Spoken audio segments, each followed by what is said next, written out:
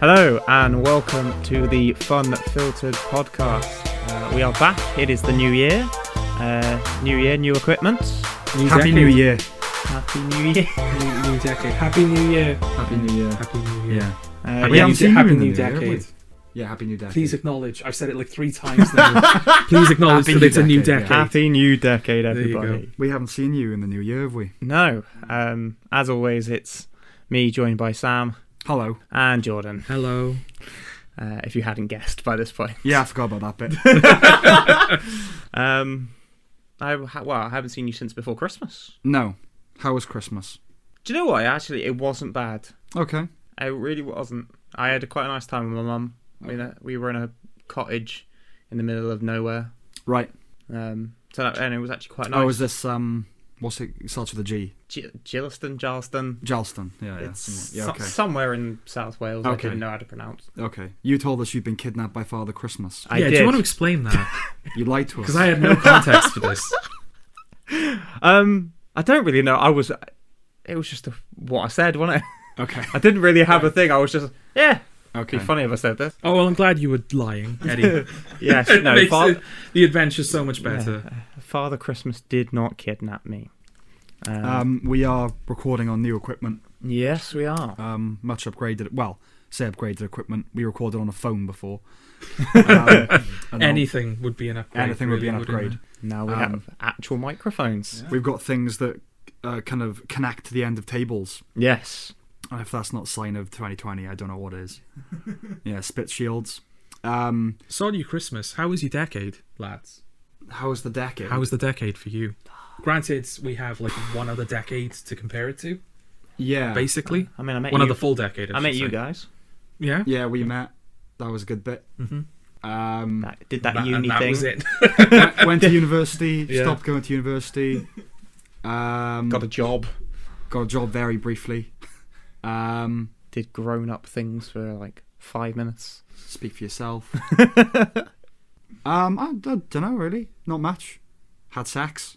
Yeah. Yeah, I had sex. That was for the first time that happened. Okay. New decade resolution. New decade resolution. resolution. I like Okay. it. That's my decade in review. I'll say, yeah, my decade in review is uni, sex, drinking, Podcast. podcast. Yeah, at the very end of it. Yeah. Okay, so we're in your house. We're in my house for once. I don't know if the acoustics or well, it's going to sound better, whatever the case, isn't it? But I hope so. yeah, Considering we've got, We've done this upgrade, we listen. listen back, and it's like, only we had that phone. yeah, we put our phones on silent. We've deactivated the Oh, clock. shit. No, we haven't. we haven't. We've deactivated the clock. We have not You put our amateurs. phones on. Right. Well, I can't actually see my phone. Well, usually- so- Is that You- not your phone? Usually my phone Yes. is what Yes, we're it is my recording phone. on, so that's why I didn't Oh, think God, I'm about connected it. to the internet and everything. Oh, Facebook could have gone off. Oh, no. George, what are you Silent. doing? It's fine. Well, vibrate, but no one calls me. No. So tempted to call them. So yeah, now we've made quite a big leap forward technologically. You have to forgive us any deficit on our end in terms of lip smacking or breathing heavily down the mic or general environmental I sounds. see what you did there, Eddie. So the gimmick. It's not a gimmick, is it? No. We're doing our. What do you want to introduce the concept? So we're going through our top 10s of the 2010s in terms of cinema. Yes, top 10 films of the 2010s. Yeah, so we all, I think it was December 1st our deadline. Yes, December 1st was the deadline we set ourselves Yeah. to come up with a list, and then we put those in our group chat. Some of us didn't stick to said deadline, did we, Samuel? What do you mean I did? Oh no, okay, I changed one last No, he was minute. having a go, Sam. That's Okay, fine. alright, okay, I was going to say, we'll move on to the real... Yeah, I would say, yes, we'll culprit. move on to Jordan Yeah. in a minute, but you did change your film at the I last did minute. it at the last minute, yeah. Which, to be fair, I will say it's fair enough, because... Yeah, but also a film that I hadn't seen. So it was a new film. Yes. You know? And to be fair, I very much nearly did the same. Okay, so... Yeah, we basically had 30 films to watch. To make notes on, or rewatch, principally, to refresh our minds on them. How did you get on with the 30, Jord? I don't know how many I watched. It certainly wasn't 30. But in my defense, I was... your own list, did you? No, I didn't. But in my defense, I was, busy editing this podcast.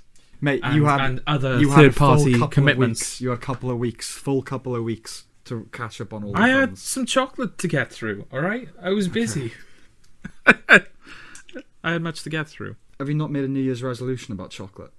That's like the go-to New Year's resolution. Oh, should I? Yeah. Okay. My New Year's resolution's drinking. Do more of it, yeah. No, I'm doing it challenge with my mother. All right. In that we've got to do 20 out of 20 weeks sober. And the Okay. goal is that we're both doing it at the start of the year. Oh, so you have to go 24 weeks. 20, Not yeah. consecutively, though. It doesn't have to be consecutively, but my mother's got a walk later in the year that she's doing. Right. So for her, Okay. 20 weeks works out for when the walk is. So we're both trying to do it consecutively. Okay. Good luck with that. Yes. Yeah. Working in a pub. Probably not the best place to Yeah, I'm working try on and be that. sober.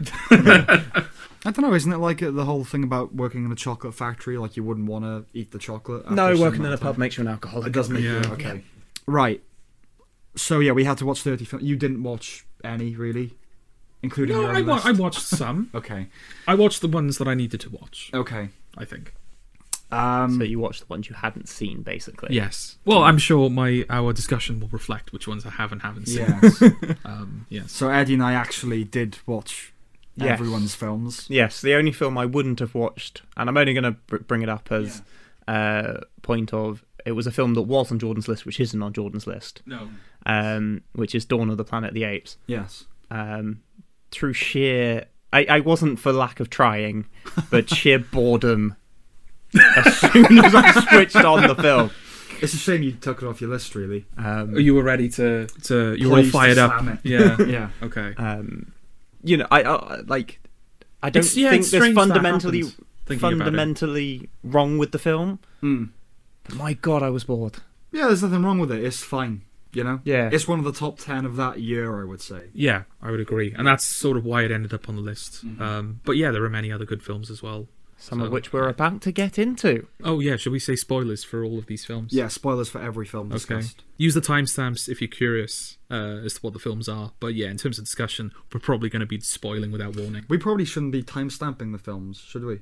Well, I won't say what the films are. Okay. But yeah. Right. Top 10 of the 10s. Okay. Music. Cue music. There's going to be some music now.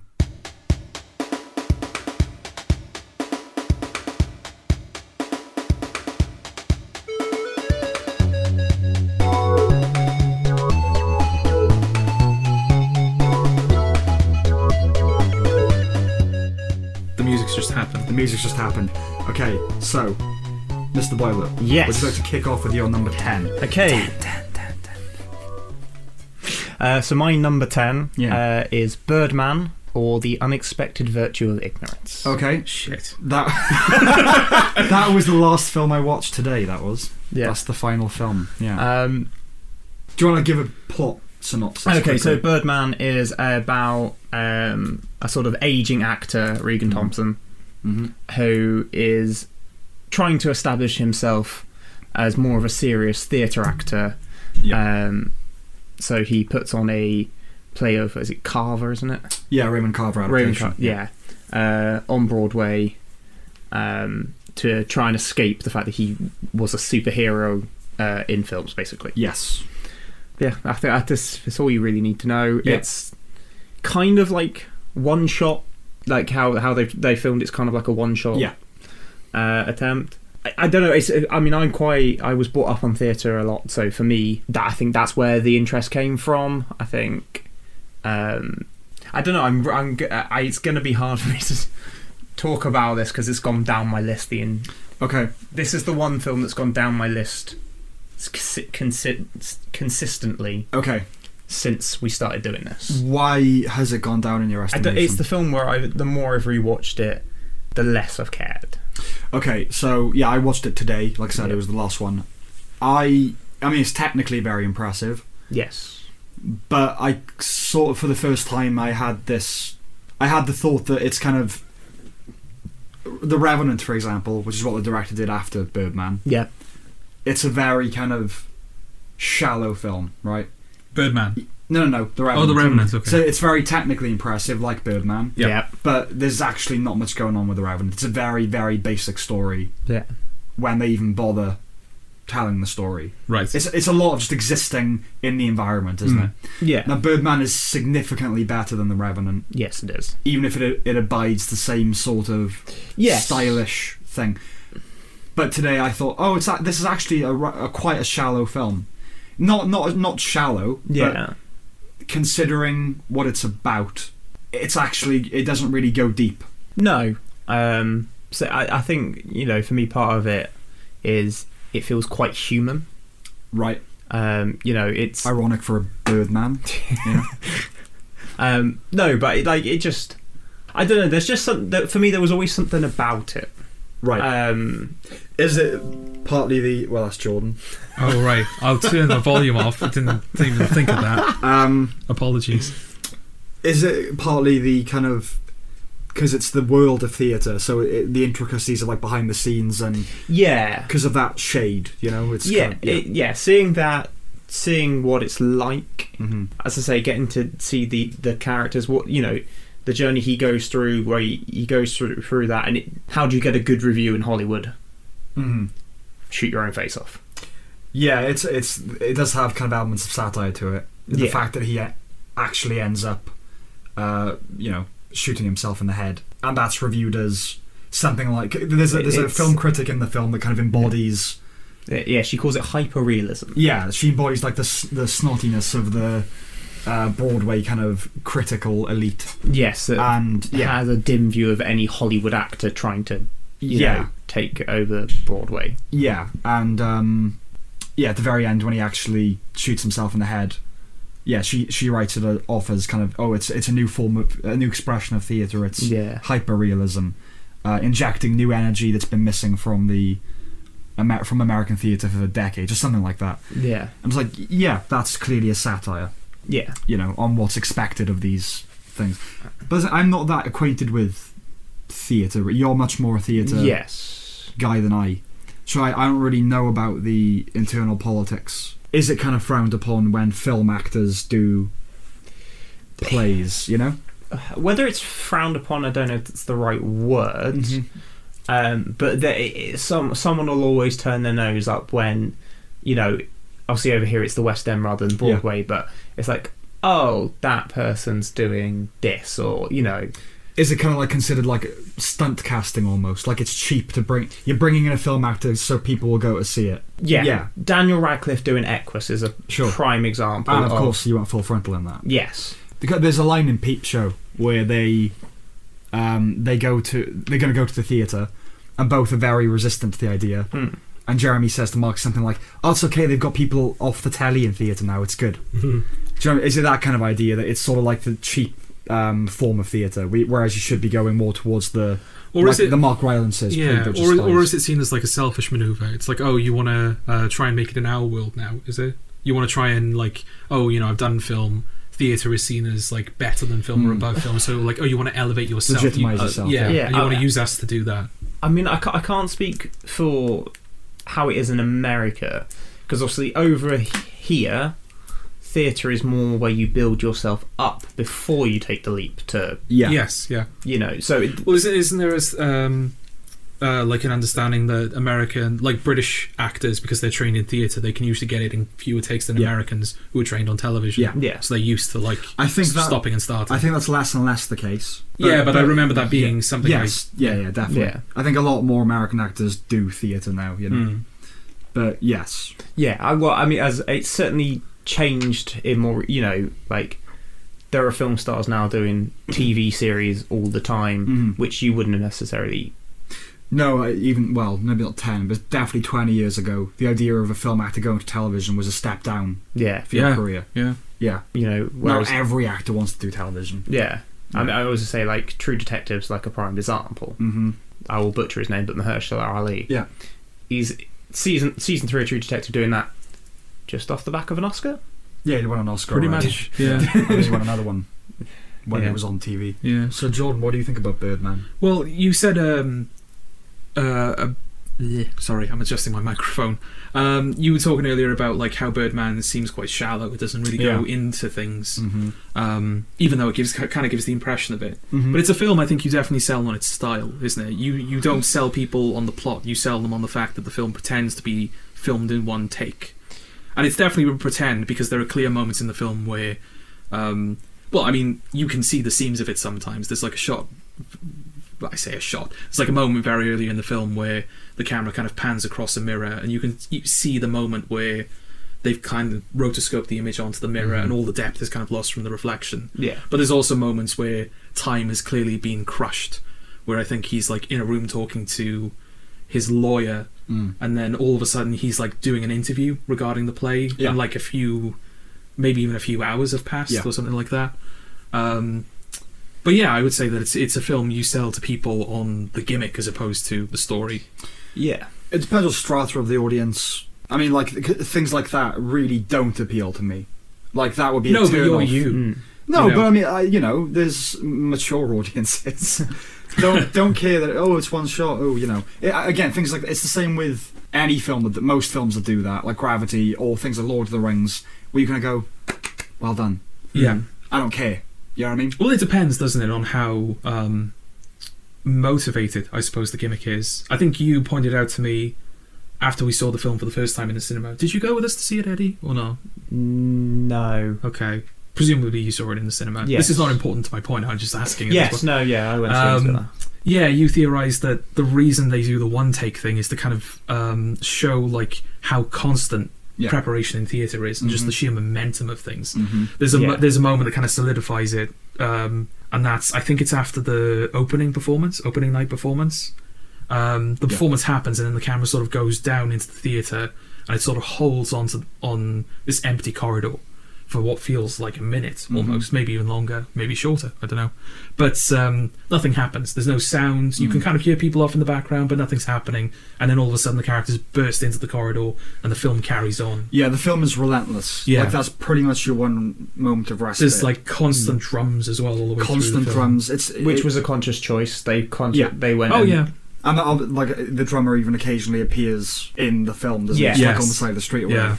Yeah, it's a very breathless film. Is it like you kind of you don't get to relax really. Yeah, when a character's scene is done, they kind of walk off as another character enters the frame, and you're like, we're with this character. It's quite now. West Wingy almost in that sense. In a way, yeah.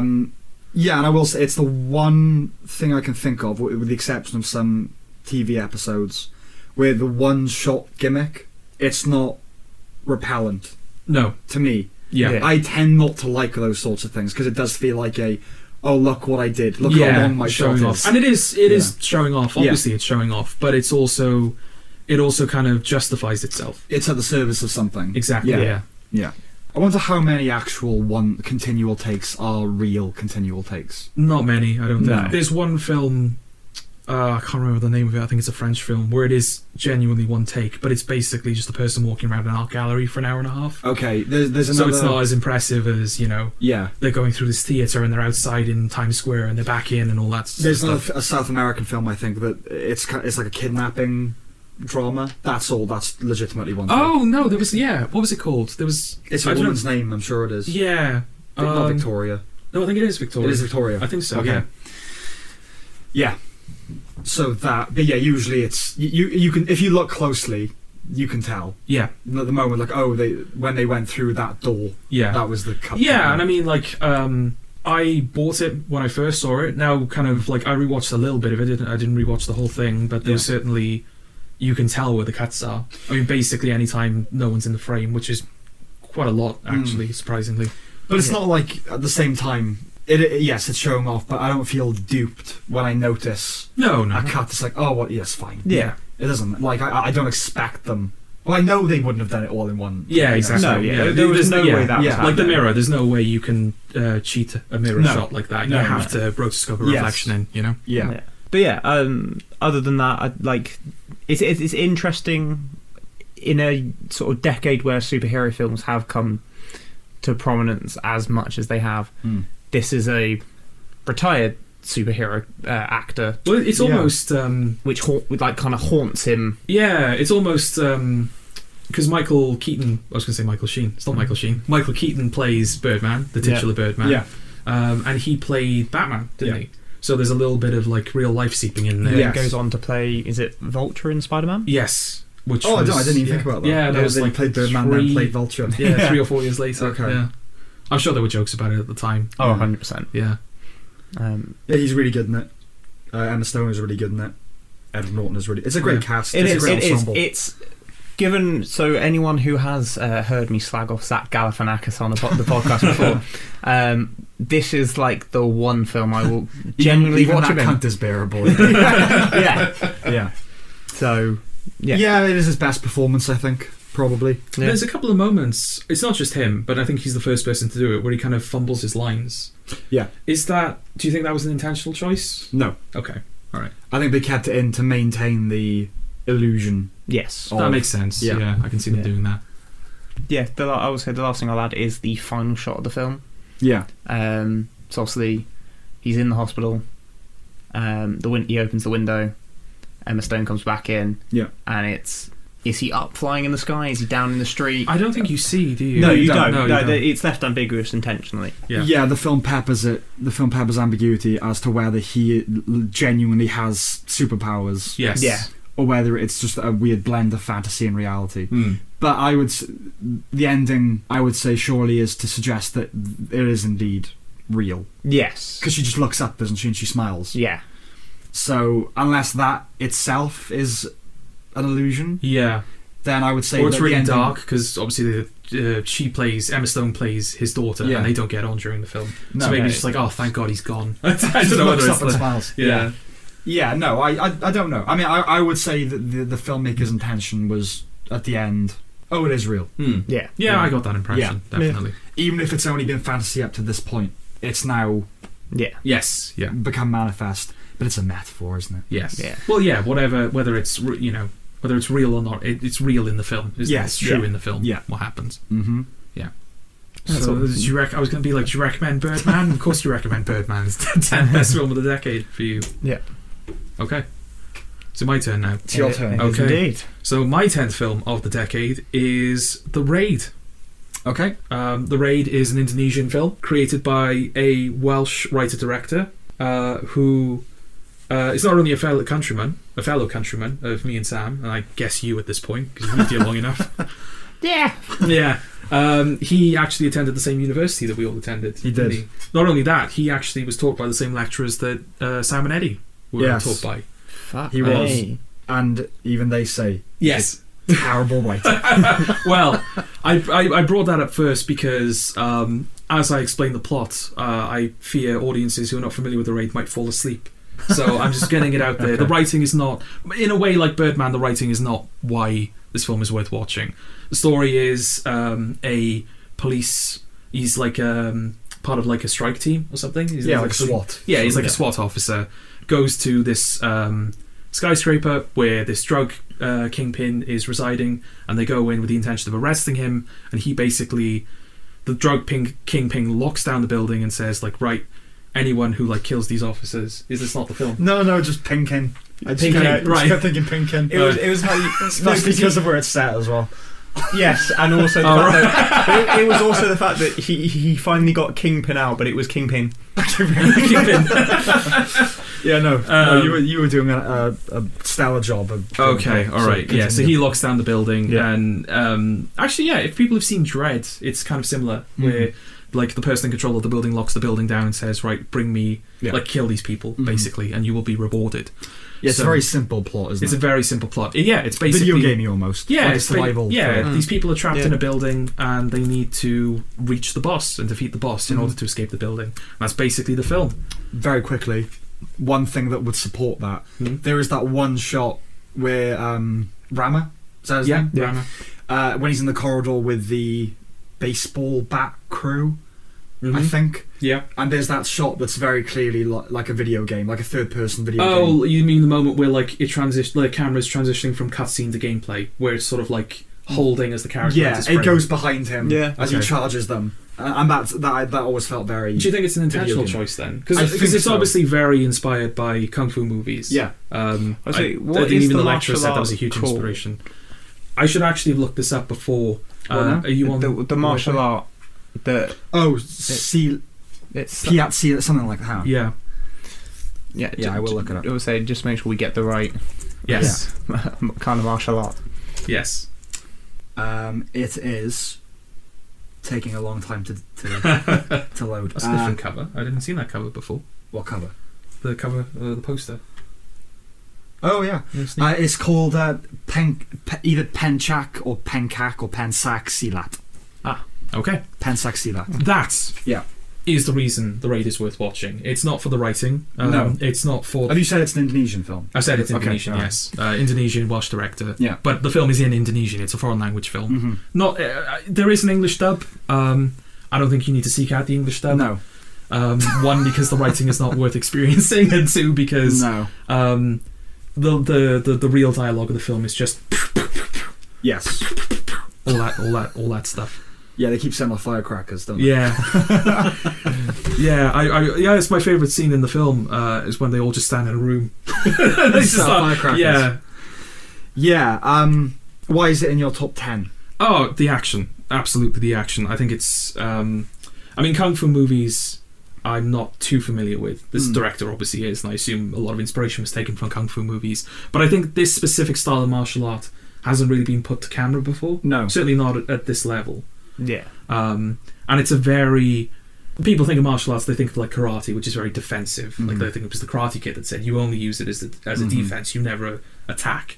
Whereas this is very attack orientated and very violent. This is a very gory movie at times, isn't it? Yeah. The action is just like it is. Yeah. No, the action is just incredibly well done, and it's exhilarating and genuinely like you know. It offers B-movie thrills, doesn't it? Yes, in a sense of you're in it just for good kills. Yes, basically. And there are many good kills. It definitely fills its good kills quota. Yeah. So I saw this film, I think, back when I was reading Empire magazine. I saw a film called The Raid had been given 5 stars. Oh yeah, do you want me to credit you with putting me onto this? No. Okay. Yes, he does. Thank you. And I just saw a foreign action film be given 5 stars. I was like, well, I'll check that out. Yeah. And of course it was brilliant. Yeah. And I found myself at the time, when I was watching it, when I became more acquainted with the choreography of the fights, I would find myself standing in front of the TV, kind of like enacting the fights, kind of like almost subconsciously. Oh bloody, that's impressive! If you were able to pull off the moves they're pulling off, I think if I was doing been holding back on us this entire time. I think at the very least I would be conscious if I was doing that. You know what I mean, like sort of watching and kind of moving with them. You know, kind of like a mirror, almost sort of thing. But yeah, so I rewatched it for this.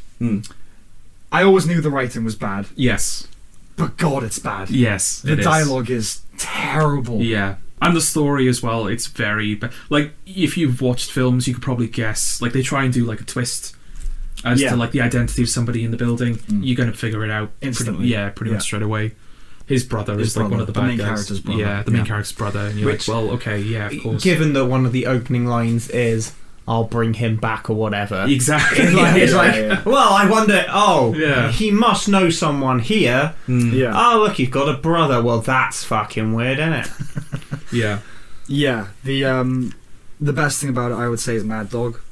Who is the, I guess, what would you call that type of person? Because he's not the main bad guy, but he's sort of like the main fight almost of the film. Yeah, that is kind of that's the one that the brothers take down together, isn't it? Yeah. It's kind of a trope in action. This is what I do. This is what I do. Yeah. He doesn't do that. Does he never does that, but we've put that onto it after the fact. Okay, I'll explain that in a sec. There's a trope in action films, isn't there, that you've got like the main bad guy who's like the bureaucratic one, who's kind of running everything from behind a desk. Yeah. Hans Gruber and Die Hard, you know, in all of its clones, there's always the villain that is like the brains, I suppose, and then you've got the main thug. Who's the main like physical threat? Yeah, who the villain, the hero will fight just before they storm into the room and just shoot the guy behind the desk. Yes, yeah. There'll always be a fight. Mad Dog is that of this film. Yeah. And he's actually the choreographer, isn't he? He is, yeah. Yayan Ruyan, I think is his name. Okay. Yayan was Welsh. Oh, yeah. That's weird. He's not a Welsh man. He's definitely not Welsh. Well, he's not. There's a moment in the film where he and the SWAT commander, who is Rama's superior, have a fight. And in that scene, it's like the typical badass thing. He puts down his gun. He's like, "No, we're gonna have this mano a mano. Yeah. We're gonna fist fight it." That's a trope of the genre. Yeah. But there's a moment where he's holding up his hands and he says, "This is the thing. Yeah. This is where the energy flows." And I made a joke at the time where he kind of goes with his hands. "This is what I do," right? And that is just canon now to us. Yeah. But he doesn't do that at all. No. Well, I he did it. He definitely doesn't. I watched it this morning. That's the thing. Oh, I just did it on the podcast. And I was going to be like, and that's an example of the terrible writing. Yeah. One of my problems with the film is that the main villain, as in the actual head, I don't remember him at all. No. The film really tries to make you think he's like a cool badass villain.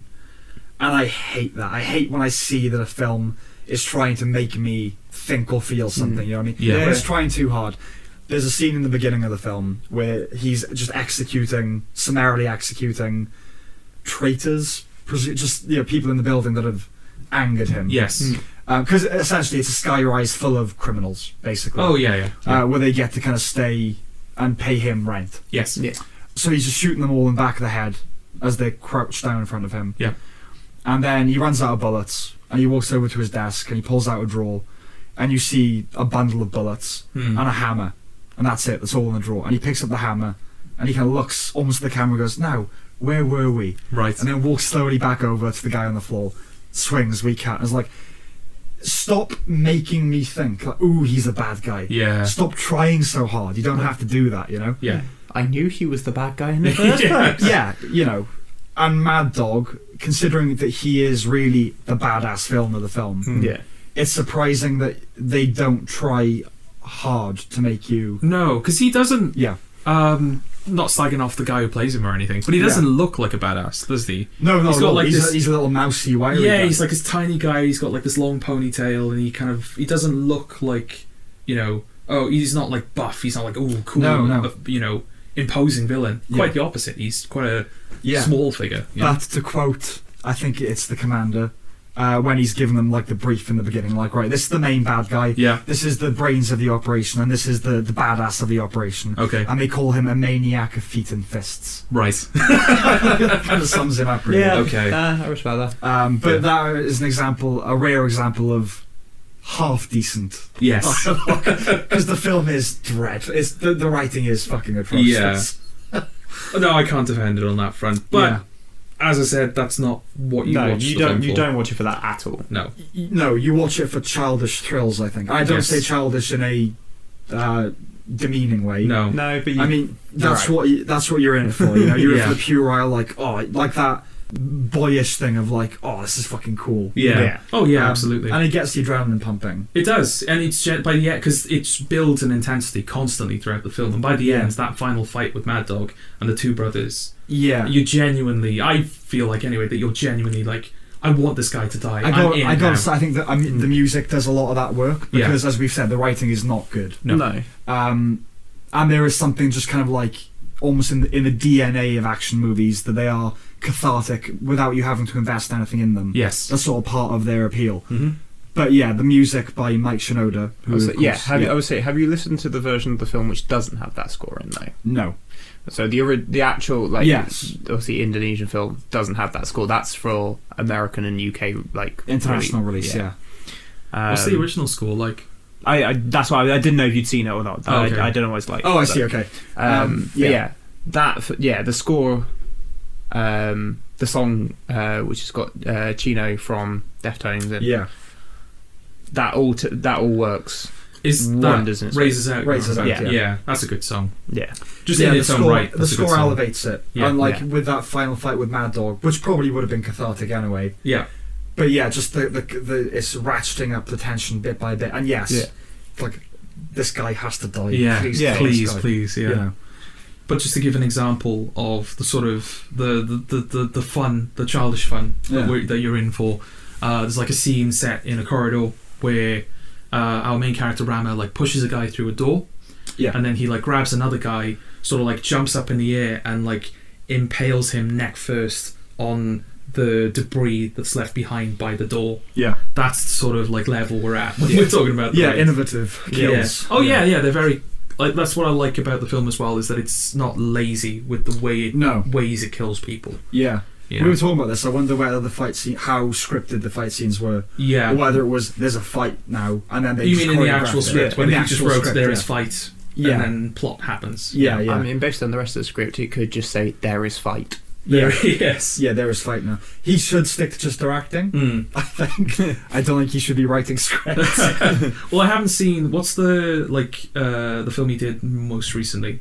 Is it Apostle? Apostle, yeah. I haven't seen that. Did he write that, or did he? Yeah, he did. It's much better written than The Raid. Yeah, because that is not an action film. That is a horror film. Yeah, kind of. Okay. It's sort of taken its cue from like the Wicker Man. It's that right. Okay. It's very derivative, but yeah, the dialogue is better because you can afford to do that kind of. It's all Bible talk and you know. Yes, yeah.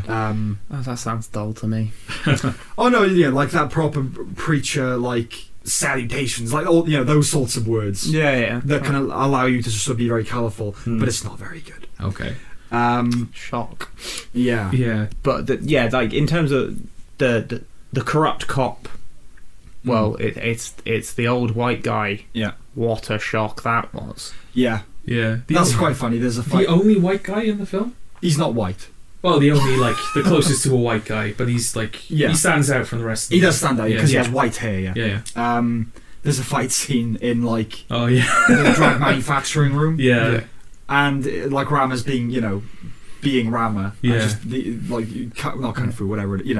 Just flipping and kicking and grappling, a fiend fest. I mean, the camera flips over to him, and he's just he's grappled onto a guy, and he's just banging his back, just without any grace whatsoever. Yeah. So he was an actor. He was someone that they hired to act. But no, it would have been, wouldn't it? You don't hire that guy for his. No, you don't. It's odd. Yes, the people they hired to act, like the main villain and him. They're the worst parts of the film. The non-actors end up being the best. Yeah. Because Iko Uwais said, I don't think he'd acted. I think he's in Maranta, which is Gareth Evans' first film. Yes. But he was a postman, and then he just did The Raid. Right. He's pretty good. Oh yeah, he's not bad. Well, I suppose you need to look to The Raid 2 to see whether he's actually a good actor or not. Yeah. Don't you? Which I do want to touch on briefly if you have more to say about the first one or not. I have a few more points. Okay. I've got here that it's reassuring in the sense of exactly what one expects to happen does. Okay. So it's kind of got that sort of a childlike fairy tale quality of, it's going to be happily ever after. Yeah. Yeah. And pretty much there are no surprises in The Raid. No. There are moments where it wants to be a surprise. Yes. But it never is. No, it's not. And no. It's fine. Yeah, but it's like a prime example is he's stabbing through the wall. You know that they're not going to kill Rama. No. Yeah. Well, it will injure him. Yeah. But we're not going to kill him because.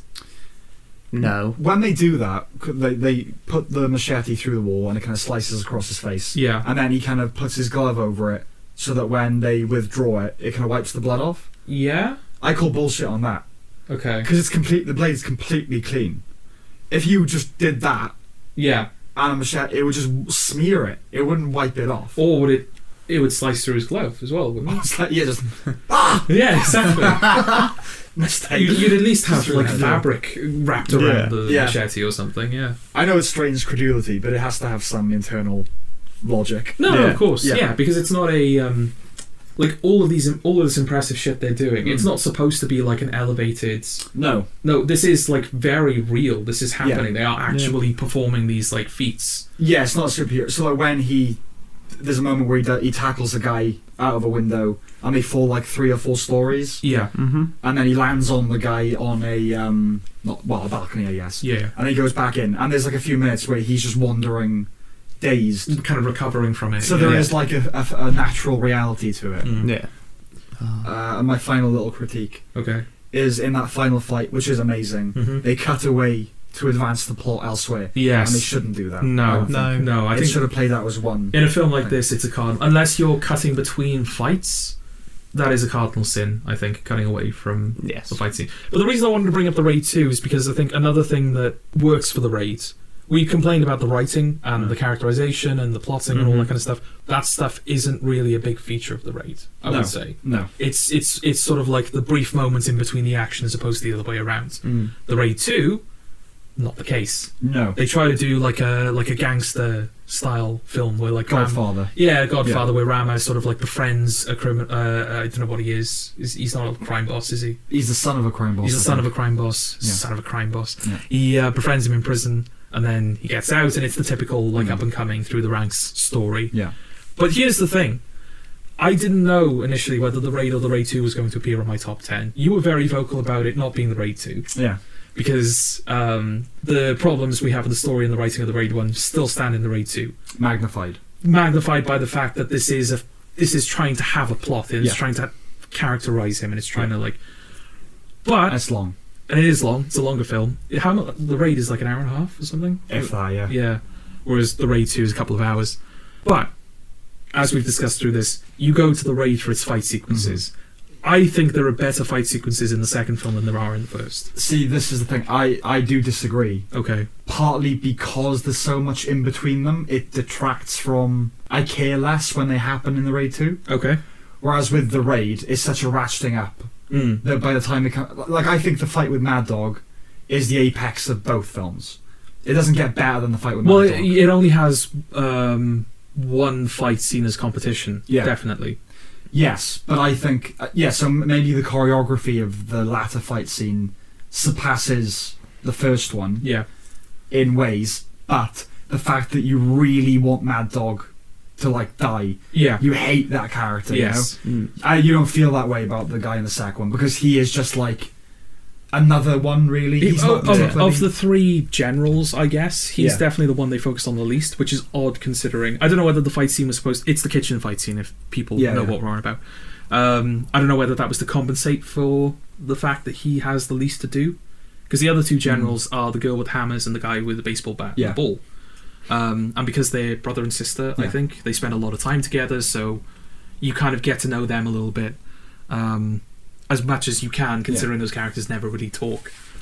But I think the other thing that the Raid 2 does is it treats it more like I don't know how to describe it. Like the first Raids, they're just sort of people in the apartment building, and they themselves are not characters. It's just sort of like, you know, oh, these people are on this floor and they have machetes. Oh, these people are on this floor and they fight with their fists. Oh, they use kitchen utensils, whatever.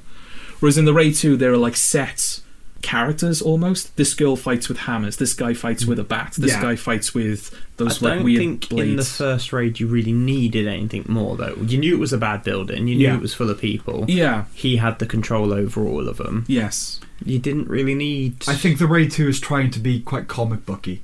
I would definitely say that. I heard someone describe it as an anime. I kind of get that impression. Yeah, so definitely. You come up with those characters who kind of are characters because of what they wear. Yeah, their aesthetic is the character. Yeah. But I do think that, I think that there are... I would say that like the worst fight scenes in the Raid 2 are worse than the worst fight scenes in the first Raid. Right. But, I mean, you've got that fight scene in the kitchen, which is great. You've got the car chase sequence, which is great. Mm-hmm. Like, I personally love the prison sequence where they're fighting in the mud. I think that's really great. Mm-hmm. But it's just, I just think there's so many good fight sequences from the Raid 2. Okay. I suppose I ultimately went with the Raid 1 because, yes, you need to look at them as a film. Yeah. And I would sooner watch a compilation of the Raid 2's fight sequences than watch the Raid 2 in its entirety. Yes, because if you have to put up with a lot between those fight scenes. Yeah, and that's the problem is, as you say, the Raid is a constant ratcheting of tension, whereas the Raid 2, there are like breaks in between the action where like, okay, now the plot and the characters are happening. Yeah, it's like if you go into a horror film and like, you know, you want to be terrified. Yeah. The general format, isn't it, is that you get a jump and then you get some time where you're kind of relaxing and they're filling in the plot and then there's another jump. And you put up with that because you can't just have jump. No, yeah. In the Raid, you're in it for the action. Yeah. And so the stuff that bridges those action scenes need to be as quick and as expedient as possible. Yes. Whereas in the Raid 2, like I said, it's trying to do a bit of a Godfather. Yeah. And tell an epic crime story, Indonesian crime story. But that requires dialogue, unfortunately. It does. And Gareth Evans shouldn't be doing dialogue. Should be just directing it. Yeah. It also, we're just slagging off the Raid 2 now, but it also... No, we're just slagging off Gareth Evans. No, I was going to say, it recasts Mad Dog as a different character in the Raid 2. It does. Because spoilers, they do kill him in the Raid 1, but you knew that already. Yeah.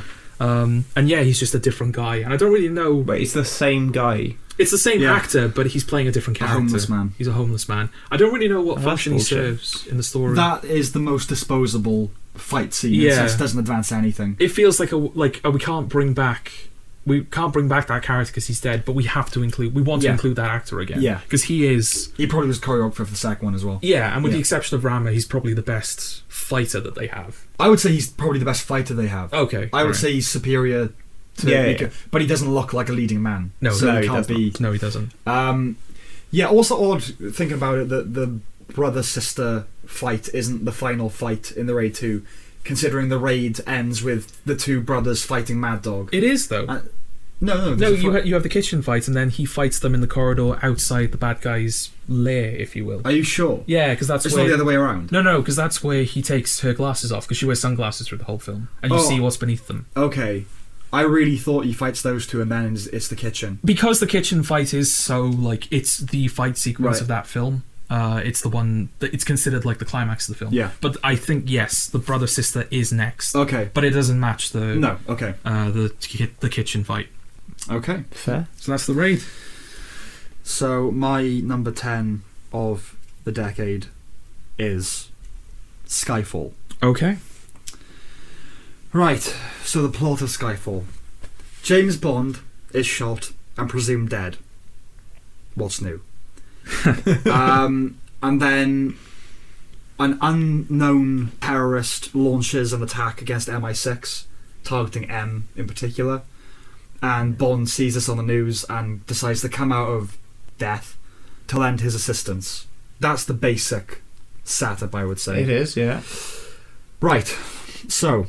Yeah, I think one of the things that we should say about these lists is that it's our favourite 10 of the decade. Oh yeah, we're being a little objective in the sense that we also think these are good films in and of their own right. Yes. But yeah, we're favouring films we prefer over films that we consider to be...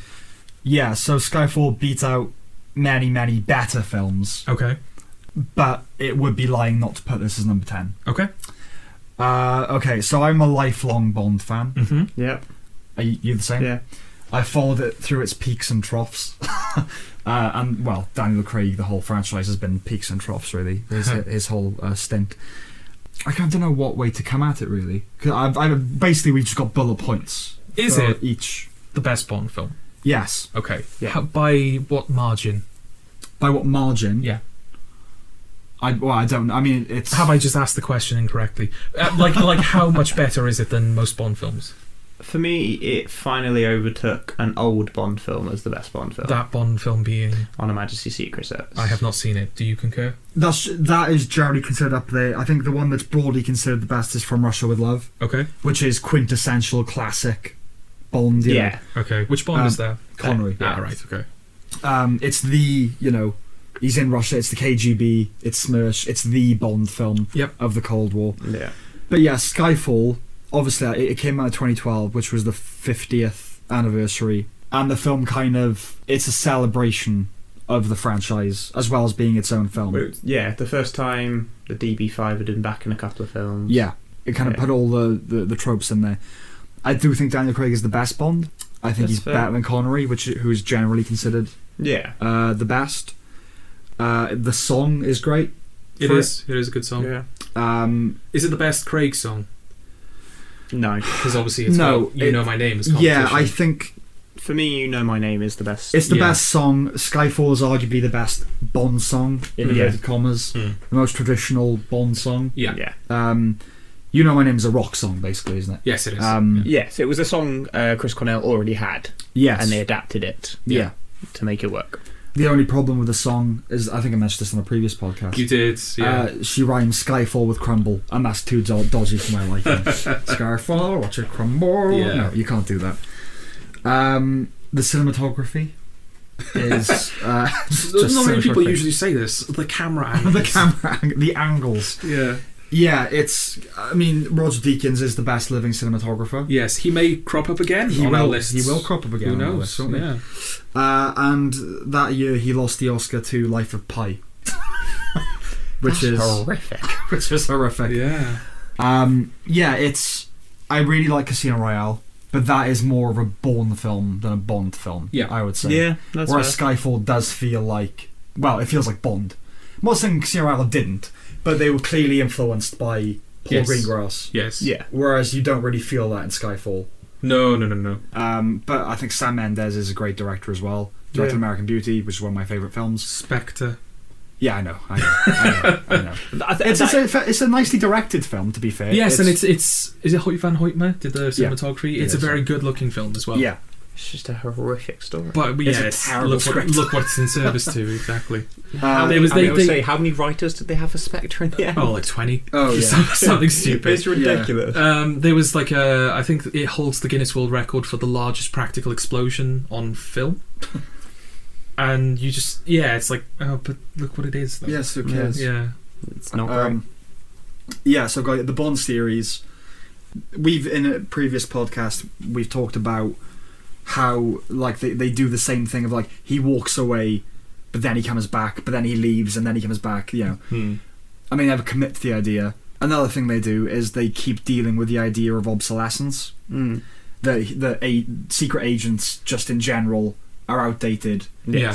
Technology is now filling that role. And I think Skyfall is the best at dealing with it of any. It feels like films. the sort of the end point of that theme in Bond, doesn't it? Yeah. Yeah, but like M called Bond a misogynist dinosaur in 1995. Right. We get that he's obsolete. Yeah. That's sort of part of the package, you know what I mean? But I like that in Skyfall you can see the wear and tear on Craig's face. Yeah, which you don't see in Spectre, do you? No. And I was interested before Spectre came out to see how they would handle it, because he looks, especially compared to Casino Royale, which was only like 6 years before. Yeah. He looks so much older. He does. Like, when he just comes out of death and they're training him up again. Yeah. He just looks haggard and just really kind of. You can tell he's like struggling, and that's one of the things I really like about it, is that Bond is sort of a Gary Stu by design almost. He's supposed to be like a male fantasy character, but they just like penetrate that veneer in this film. He's like really struggling at the beginning, and kind of throughout the film as well. He's always kind of making like little mistakes, like when he's pursuing the assassin in Shanghai, and he's like grabbing onto the elevator and he's like slipping. And just it's like it's not enough that he doesn't feel like James Bond anymore, but he feels vulnerable. Yeah, and the whole thing of his aim is gone. That's another recurring idea as well. Yeah. It's the best written Bond film, I would say. Yes. It's certainly of the new. I was surprised when you told me that it's basically the same writers for all of them. Yeah, it's really strange. Yeah. Neil Purvis and Robert Wade, I think at least since Tomorrow Never Dies or The World's Not. Yeah, they've written all the Bond films. Okay. Yes. But it's then numerous people come in and tweak them afterwards. Yeah. Oh yeah, I imagine. So. Yeah. But this just who was it? Was it John Logan with Skyfall? Was he the third writer? I think he's a good jobbing kind of guy. I think so. Yeah. Well, because I know Jez Butterworth came in. Yeah. To Skyfall and did some tweaks, and I was like, okay, fair enough. Skyfall. Yes. Okay. Yeah. So he came into Skyfall. I was like, okay, I like Jez Butterworth as a playwright.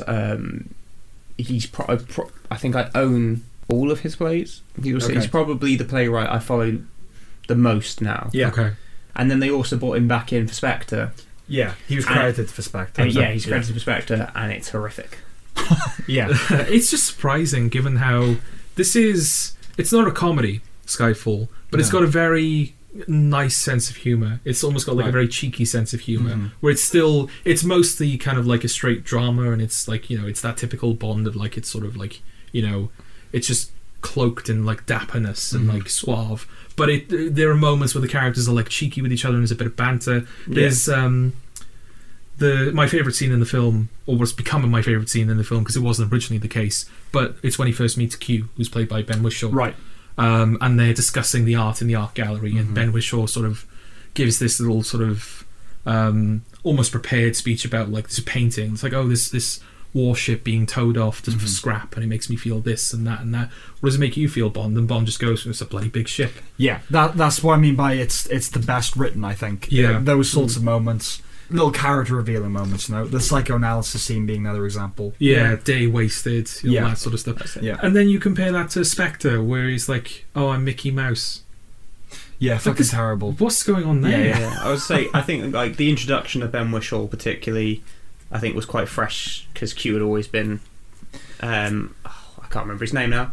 Desmond Llewellyn. Yeah, he'd done basically all of them, minus the brief John Cleese. Yeah, one film, I think. Yeah. Again, it feels like a kind of mission statement of like, I think what he gives him a tracker, a radio and a gun, and it's like, yeah, we're not doing the invisible car. Yeah, we're not doing that anymore. It goes a bit deeper, and the dialogue's a bit crisper. Like again in the scene with Q says something to him like, "Age is no guarantee of not wisdom." He doesn't say wisdom, but it's something like that. Something like that. Yeah. And youth is no guarantee of innovation. Good. That's good dialogue. Yeah, like in one scene, you've got those characters, you've got their relationship. It's so efficient while also not showing the seams of what it's doing. Yeah, and there's the moment where M reads the poem in her trial. Yeah. Again, it's like a Bond film with a poet. This isn't advancing the story. Yeah. It's because I think the poem is about like old reliable things basically, and like a force for good, and it's like, oh, okay, there is a more auteurist lens that's being filtered through. Yeah. And it doesn't have a Bond girl to the same level.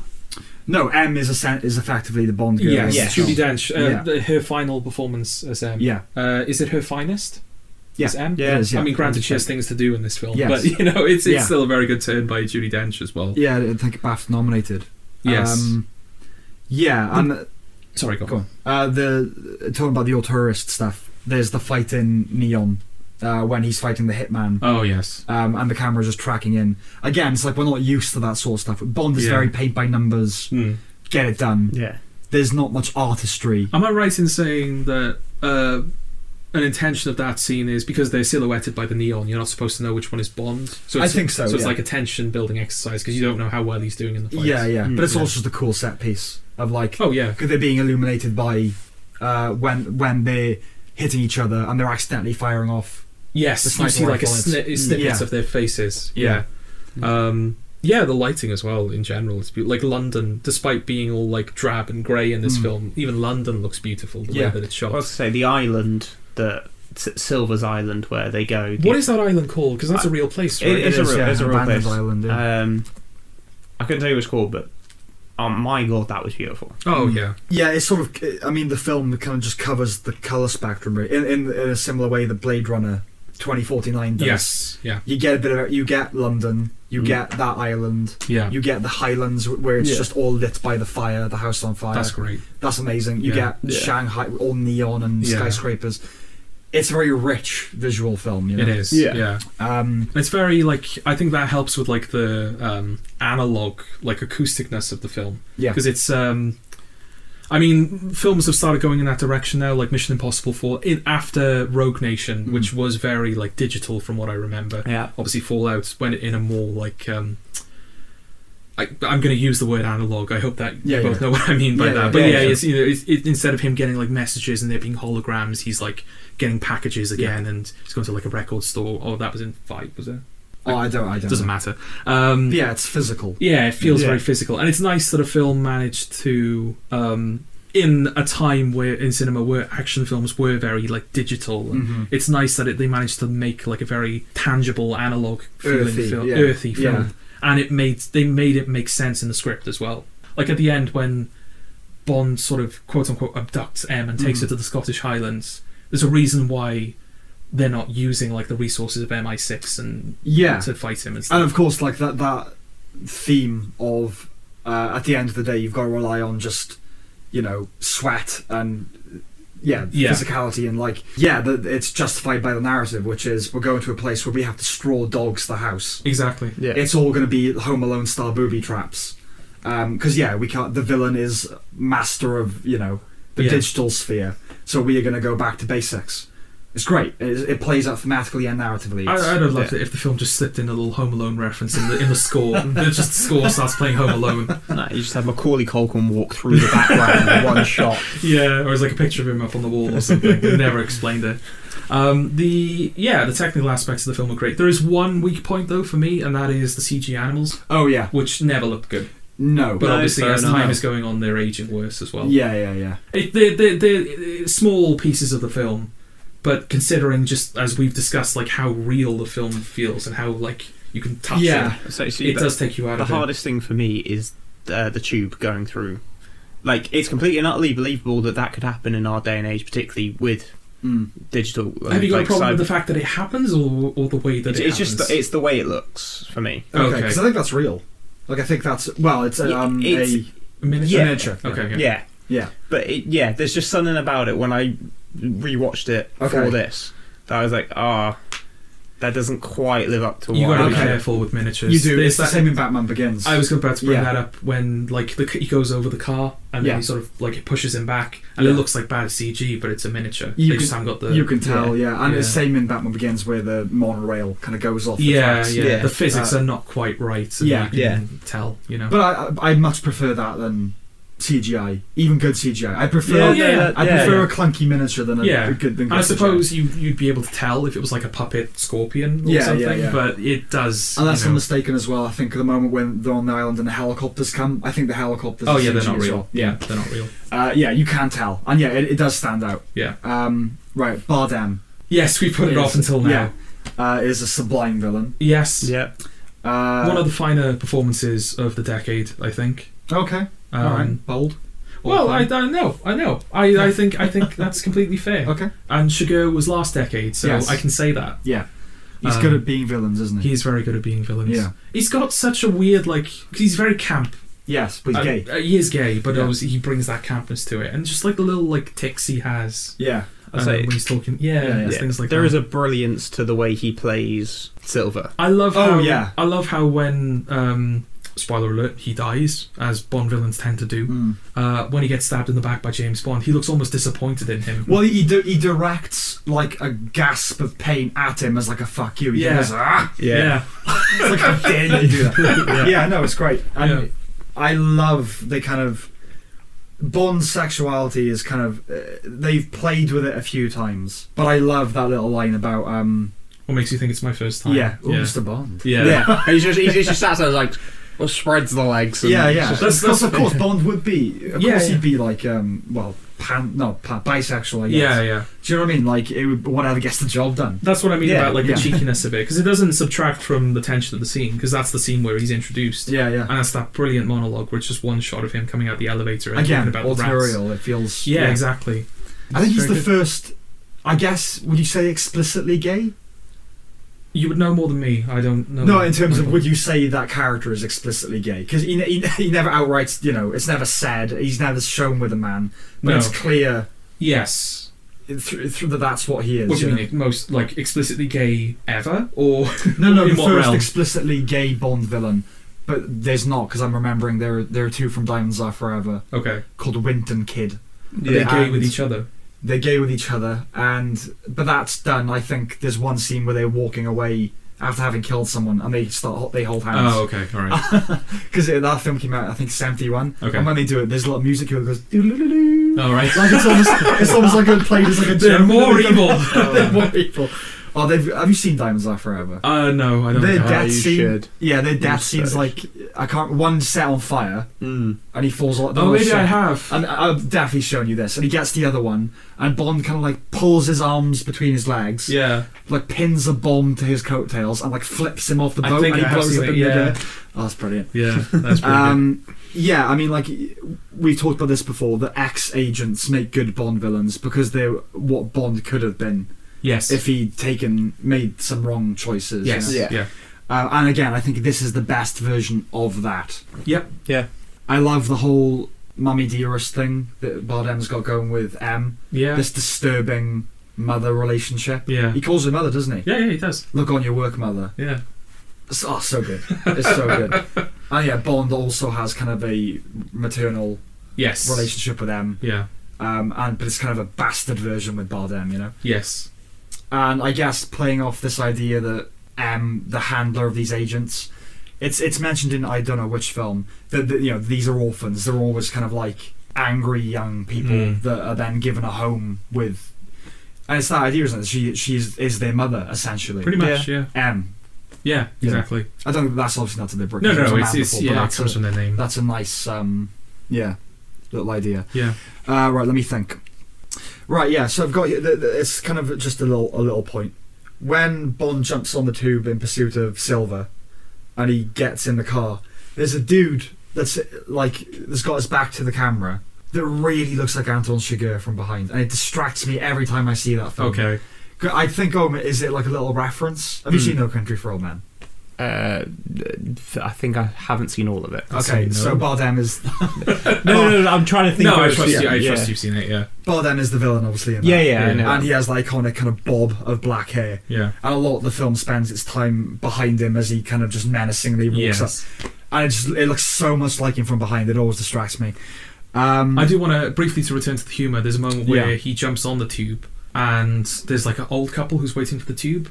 And they see Bond grab onto the train, and the train goes into the tunnel, and the old guy's like, "Oh, he's eager to get home." He's eager to get home. Yeah, that's a comedic beat that I think is too broad for Skyfall, based on the humour that comes before it. Yeah, I would concur. It stands out. It feels more like something that would show up in Spectre. Okay. The film is kind of self-aware. Obviously, we talk about all this 50th anniversary winks, but there's a moment when M gets in his car. And he kind of flips up the eject button. Yeah. She's like, "Oh, go on then, eject me." Yeah. Like, how do you know about that? Yeah.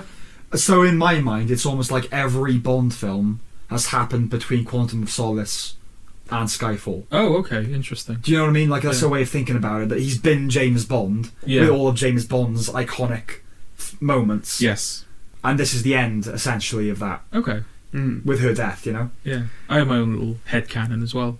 In regards to Skyfall. Oh, is it? The first time we watched it in the cinema, a friend of ours, because you have Bond gets shot off the bridge and he falls into water, and then it's like a fade out and a fade back in, and then you have the opening title sequence, which starts in water. And you have a moment where the giant hand grabs Bond's foot and sort of pulls him down into the depths, and then the visuals kind of kick in proper. Yeah. And our friend was like, "I thought that actually happened." For a moment I thought that there's actually a giant. I was like, what's going on? Okay. So that's my headcanon, is that a giant hand did indeed pull Bond into the depths, and Skyfall was just like a dream. A dying dream. Yeah. As he drowns. Yeah. Spectre is brain death. That's the moment where it dies. Okay. Yeah. Yeah. It remains to be seen whether No Time to Die is heaven or hell. Whether we end up in heaven or hell. We'll see. But that's my little... We're ended up in one of the two, that's for sure. Right, so for each film I've got on this list, I've tried to include at least one critique. Okay. So I'm not just licking the arses of these films. So my critiques for Skyfall, the plot after a certain point makes no sense. No. But it's a James Bond film. I don't really care. No. Yeah. But that's one thing.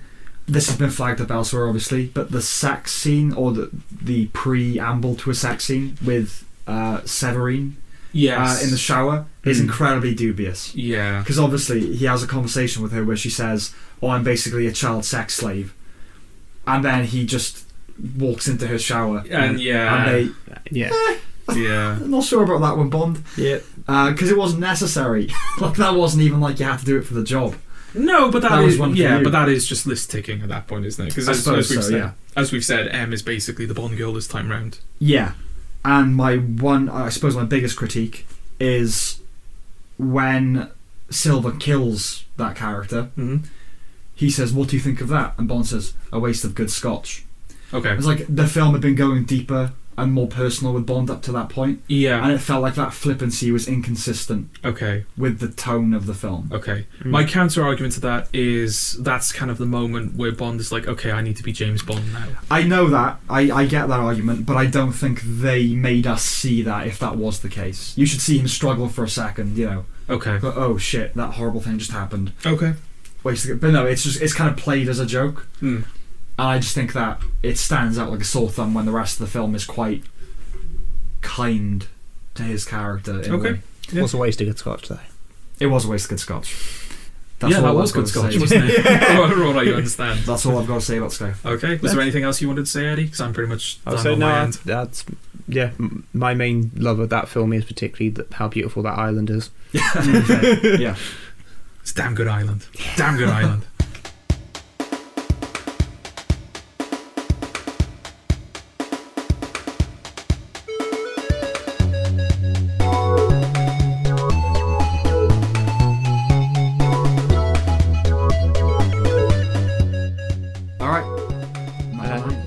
Number 9. We've moved on a bit. Only taken us an hour and a half to get to number 9. Dear me. Okay. We're going to be here a while, Jack. Oh yeah. Just so the audience know, chances are we're going to be breaking this up into. Oh yes. Yeah. So chances are this isn't just going to be at least 2. Yeah. Well, you'll know. Be from prepared for your January to consist of us. Yeah, you'll know from the timestamps just like how much we've broken it up. But yeah, our plan was never to do this as one long episode because we talk long. We go on at the best times. We talk long. Fucking hell. Okay. Yes. Okay. Number 9 for me. Yes. Is Nocturnal Animals. Okay. So Nocturnal Animals. Shit. Go on. They lost that one. Nocturnal Animals follows Amy Adams' character. Her former partner sends her a manuscript which is called Nocturnal Animals, which is what he used to call her because she has a lack of sleep. Yeah. He used to call her Nocturnal Animals. He used to call her a nocturnal animal. Right, okay. Prick. Okay. It's your 9th favourite film of the decade. Get it right, Eddie. You didn't even fucking watch it. Yeah, but I don't have to get it right. You ever get it right. But yeah, he calls it Nocturnal Animals and he dedicates it to her. And so what we get is a film that follows her over the following days as she reads the story and then the world of the story sort of coexisting with one another. It's a very violent story. Mm-hmm. The characters are clearly based sort of versions of themselves. I mean, Jake Gyllenhaal plays the partner and then the main character. His wife it is his wife, isn't it? Yeah, she looks suspiciously like Amy Adams. Yes. She's played by Isla Fisher. Yeah. They just went for redhead actresses. Oh yeah. Isn't that like a joke that those two look alike? Yes. Yeah. So it's a Hollywood kind joke. Of playing off that. Yeah. Oh, okay. Yeah. So they're in it. You got Aaron Taylor Johnson. Yeah. Who I think is particularly good. Chomps on the scenery. Yeah. And then you've got I can't remember his name. Michael Shannon, who I would say is particularly. I think he's the standout. Oh, good. Okay. Yeah. We are in agreement. Yeah, well, I think Michael Shannon's the Michael standout. Shannon is the standout, period, isn't he? Pretty much anything Pretty much. Yeah. Pretty much, yeah. Just this grunting, menacing, Yeah. It's like, oh, he's going to go fucking nuts. Yeah. Yeah, but yeah, so the world of the story is, I think, arguably far more interesting. It's the bulk of the film, definitely. Yeah. Well, the interesting thing is that the film makes a very clear distinction between the two, doesn't it? Because the style of the real world stuff is very different from the style that the film uses when it's the book, isn't it? The book is almost just like a western. It's a no, yeah, okay, maybe not a western. Yeah, it's a. I haven't seen this film. Remember? Yeah, it's a B revenge pulp sort of story. Yeah. But the film. Do you want to just make all the points and I'll shut up for a while? No, like from what I remember, the stuff that's said in the book, because it's set in Texas. Yeah. I don't know where. I assume it's California, the real life stuff. Yeah, I would have thought so. Yeah, so you've got like the stuff that's set in Texas. The image is obviously it's very orange and it's very saturated and it feels very hot and everyone's very sweaty. And then you've got the California real world stuff where it's all very like it's white, large, superficial. Large white rooms and everything's very cold and it's the LA like it's very art. Scene. Yeah, it's very artsy. Yeah. Repulsively so, but maybe that's the point. Oh, I think so. I think it's 100% the point. Okay. But yeah, so you follow this story as she goes through that, and then it ultimately ends with her arranging to meet the ex-partner, and he never shows up. Yeah. And that's the film. And that is the film. With her being stood up. Yeah. But yeah, no, I think all of the films that I've sort of put on my list are films where I felt I could rewatch them quite happily. Okay. This was another one. In fact, weirdly, I kept trying to not include it on my list. Right. Oh, okay.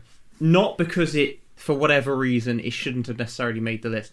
But then I kept coming back to it, and in the end I went, I think the reason I'm coming back to it is because I want it on the list, and I'm arguing the toss for no reason with myself. Okay. I do enjoy it. Yeah. It made me want to write. Yeah, this will come up with another choice of yours, but I'm thinking about it now, with Birdman as well, quite a few of your choices are about the world of a writer, or, you've got theatre in Birdman, yes. You've got this for Nocturnal Animals. There's something about it. Mm-hmm. That's all. It's always my go-to. There's something about it. I've got kind of a mixed relationship with Nocturnal Animals. There's my laptop there. The biggest thing for me is I don't know what's meant to be intentional and what isn't. So, for instance, the fact that quite a few people say that Jake Gyllenhaal, the real world Jake Gyllenhaal, was a really good writer, but he's written like trash. Do you know what I mean? Like the book itself is really basic and trashy. It's just about a family that are kind of driven off the road by these rednecks. The rednecks rape and kill his family, and then he sets out for revenge. Yeah. Like, that's pulp. That's crap. You know what I mean? Like, so I don't know whether that is like, oh, these people are so kind of pretentious, and that he's sort of deliberately written crap as like a middle finger, partly. Do you know what I mean? I don't know whether that's intentional or not. Like, the fact that the real world characters are hateful. I hate all the real people in the film. But so they aren't. I think that they're made to be quite. That's the thing. I think in that case, yes, they are kind of caricatures. Say, because the only person, the real world person I like in the film is Amy Adams. Okay, but I was watching it and it struck me as the big, horrible, tragic ending for her. It's very privileged in the sense of only in like the LA art scene could being stood up be the denouement of the tragedy. Yeah, he doesn't turn up and she's like, oh, and that's the end of the film. It's like, but I kind of like that in a way. It's sort of, that's who these people are. To be fair, you've also got the start of the film where it opens with I'm trying to think of the most politically correct way of saying fat naked women dancing. yeah, it does, yeah. I like how you leaned in on the fat. It's fucking disgusting. Yeah, it's a bunch of flash planets bouncing. But it captures your attention straight away. It does do that. It does do that, yeah. So Aaron Taylor-Johnson, because he won the Globe, I think, and maybe the BAFTA? No, he was nominated for the BAFTA. Yeah, he was, because he was nominated for the BAFTA and Shannon wasn't, but then Shannon was nominated for the Oscar. That's right. Taylor-Johnson is really good, but I think he might be... but again, this is part of the thing. I don't know whether his villainy is meant to be kind of obvious, because that's the kind of book it is. Yeah. Or whether it's just the performance. Because I thought it's similar to The Raid of like, you're trying too hard to make me not like this guy. I already don't like him. Yeah. And he does chew the scenery, and like the whole thing when like he's like humping the road, you know? Just like taking the piss out of the family. And like when he's having a shit in his outside toilet when they come to arrest him, and he's just like, oh, what do you want? And doesn't care, and just wipes and looks at it in front of them. Yeah. I get it, he's like repulsive, but again, maybe that's a function of, well, it's because he's the villain in a pulp novel. Yeah. But I fucking hate that character in the way the film wants me to. Yeah. Okay. I hate him so much. Just a little smirk he gives Gyllenhaal when he's like, I don't know who you are, but yeah, it's I hate him. So, but I'm not a big fan of Aaron Taylor-Johnson, I gotta say. So that kind of informs my dislike of that character. I mean, the rape they had me at rape. In terms of hatred of that character. No, but it is when he finally admits to it, like at the end, and then Jake Gyllenhaal, he's got what he wants out of that, and even then, there's still like a moment where he's holding the gun at him, and you're not convinced he's going to pull the trigger. No. And realistically, he pulls the trigger because he swings for him. Yes. So ends up with a fucked up face, and then shoots himself. Yeah, I think like. It's a film where the supporting performances kind of overshadow. So Shannon and Taylor-Johnson, they're very... Yeah. They're both showy and different. Like, Shannon is showy and just, like, not doing much and just will grunt. Yeah. Which he does, better than anyone. Yeah. But Jake Gyllenhaal is the unsung hero of that. I think he's great in Nocturnal Animals. Mm-hmm. It's a really good performance that's kind of been ignored because of what's around it. Yes. My biggest problem with the film, I suppose, is that I expected more of a tie-in between the fictional universe and the real universe, like where they were going to start informing each other. Yes. And blurring and like, I don't know what's real. And okay. A Nolan style kind of twist. Yeah, I can see that. Because it's that kind of film, isn't it? With or Charlie Kaufman is playing with different levels of reality. You're expecting some sort of... Yeah. In a way, I quite like that. No, they're two very distinct worlds. Like, yeah. I do quite like that at the same time. But I find the ending is a bit anticlimactic. But maybe that's the point. I don't know. See, for me, that is one of my critiques, is I wanted something else at the end. Yeah. Like, I was just waiting for something else. Yeah, I guess his... If you want to look at Gyllenhaal as, like, the villain of the real world... I guess his... Because they were married, weren't they? They were married, and then... yeah. She cheated on him? That's not necessarily explicitly said, okay. But she gets rid of his child. Right, without telling him. Yeah. Yeah, okay. And then so she sat in the car park of the abortion centre and she looks up and he's there. Right, yeah, okay. So the book is basically his revenge against her. I guess in terms of like, his plan is, right, I'll send you this book. It's going to be this horrible story about this family that get like raped and butchered. She will read into that I'm like putting her in that role. Yes. And then I'll get her so kind of like involved in my headspace again that I'll arrange to meet her and I won't show up, and that will be the ultimate. I guess that's what the plan is? Yeah. Weird plan. Just like, I don't know, just create a character with her name and make her a bitch or something. I don't know. But yeah, it is a very... Well, there's a point where she's like, he sent me this manuscript. Yeah. And he dedicated it to me. Yeah. And she kind of like doesn't know what he's got. What the fuck he's playing at. Yeah. It is a very West Coast film, It's very like, with that ending, the fact that like, it's kind of a passive-aggressive revenge. It's like, I'm going to write a book where like, I'm sort of... Genius idea. Where I'm just going to like, torture you with its ambiguity, about why have I dedicated this to you? You're going to stay up, and I have one minor critique as well. That jump scare is completely unnecessary. Yeah. Which is when she's looking at the baby cam, and then Aaron Taylor Johnson says, I was like, why? Why did he do that? But I guess that's his revenge, right? To torment her with yeah, definitely. I think as soon as you mentioned the baby, I was like, that's probably where the jump scare comes from. Yeah, and that's the thing. Like they're socialites, they're shallow socialites who just don't think of the world like that. Yeah. So when she's been presented it in the form of this, but maybe that's just kind of he's pricking the bubble of her privilege. I don't know. I talked about that. Right. Yeah, John, what do you think? Yeah, it's all right. It's all right. Yeah. No, you've covered more than I would cover, but also you've covered stuff that I was like, I agree with that. Okay. So I agree with that. I watched it in the cinema, and I haven't really felt a compulsion to go back to it. Not because of the quality of the film. I mean, it's a very well made film and it's got great performances in it. But I don't know. I just kind of felt like I got everything I needed on the first watch. Yeah, I think because they don't do any kind of like blurring of the two worlds, it is very, this is one world, this is the other. It's distinct, open, shut, done.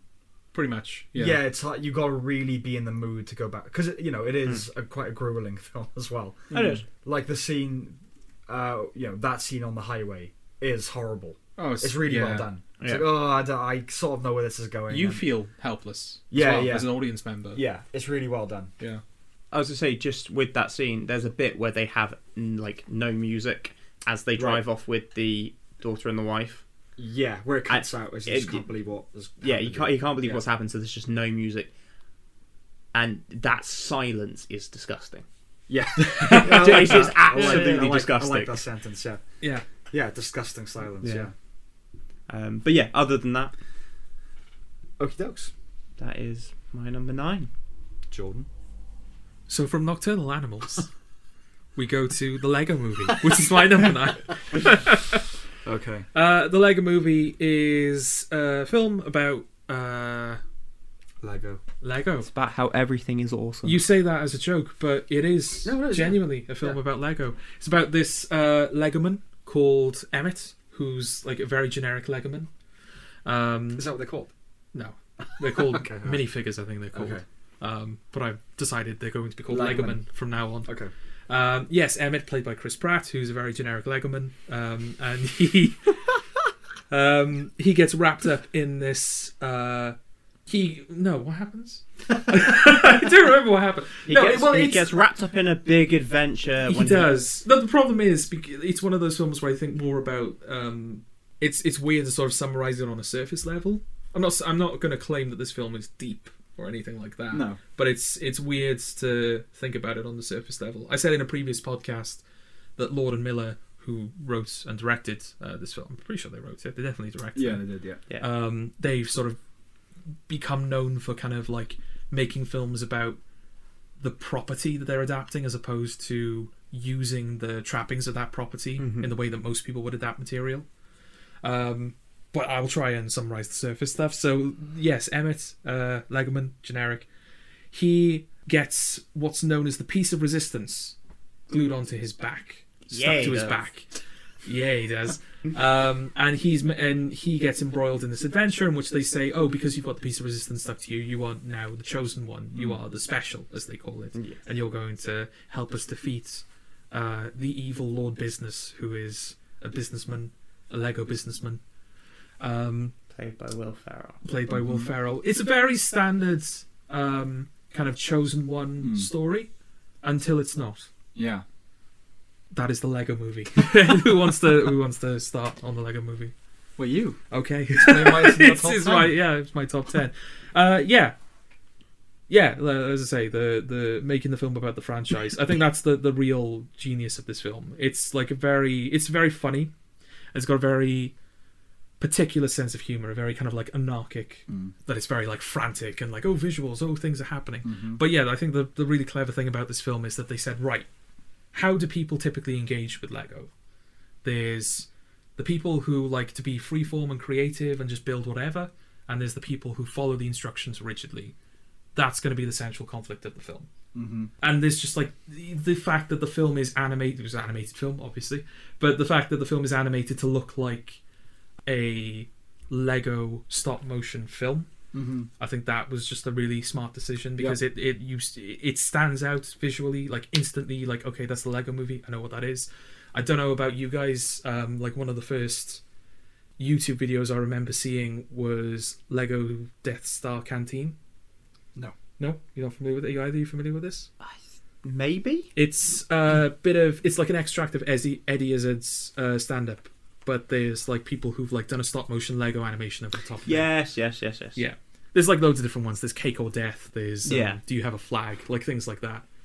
So even though I never did stop motion Lego myself, I know that there's a lot of people out there to whom like that's I never filmed it, but I would have definitely done that as a kid. And that's just something you do as a kid as well, isn't it? You just pour your imagination into this Lego, and it's like, oh, this is now like he's a spaceman and he's going to go to space, and we're in space now, and you know that's another thing I like about it is that it does feel like it becomes more prophetic than one would initially think, but it sort of feels like a kid playing with his toys. And 1980s random 1980 spaceman is annoying as fuck. Okay, we'll get to him because, well, I'm sure you'll have something to say on that, Sam. About what now? It was 1980s Spaceman.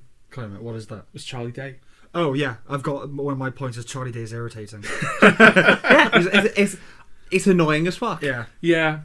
By design, do you think? No. I think Charlie Day people find that voice charming. Like, oh, Charlie Day. No, not charming. Surely not charming. No, genuinely. No. The people love his voice. Like, that's why every comedy film he's done in the last few years, he just highlights that Charlie Day-ness of it. I fucking hate Charlie Day. Okay. I like him in Horrible Bosses. I don't like because I haven't seen Horrible Bosses, to be fair, but he does it in that as well. Yeah, he does. Yeah. But I like that. We saw Fist Fight. We did. What the fuck is that? Less said the better. Fair enough. One of the worst films of that year. Yeah. Him and Ice Cube. Fist Fight, not Fist Fight. Him and Ice Cube. Yeah, but they're both, very quickly, they're both teachers. Ice Cube gets sacked sort of because of Charlie Day, and then he says he challenges him to a fight, so they can resolve their differences in the parking lot. So in the whole film is him like, how do I get out of this, or how do I train up to beat Ice Cube in a fight? And then they actually just have a fight. Right. That's the film. That's the film. That is the film. Yeah. It's fucking terrible. But yeah, Lego Movie. Lego Movie. What do you want to say about the Lego Movie? I haven't got much to say about it, honestly. I agree with you that it's very clever. Mm-hmm. It's very funny. It's very dense. Yeah. I like the animation style of it. Yeah. It is very frenetic. Mm-hmm. And I think if you're not tuned into it, you'd hate it. Yes. Yeah. Oh yeah. It has that kind of child mania to it. Yeah. It's very manic. Some other films that are going to come up have a similar thing. Yeah. It's the same thing. I like the film quite a lot, and I think it's a really good script. Mm.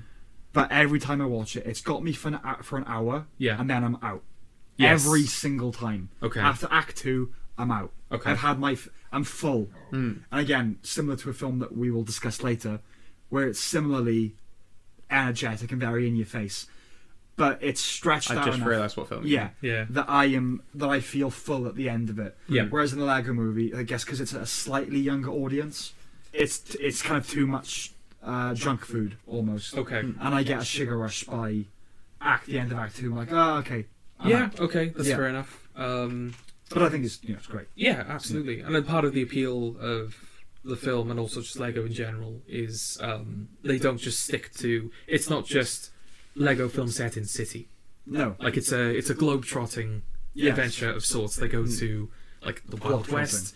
They go to block trotting. I was like block trending. That's not right.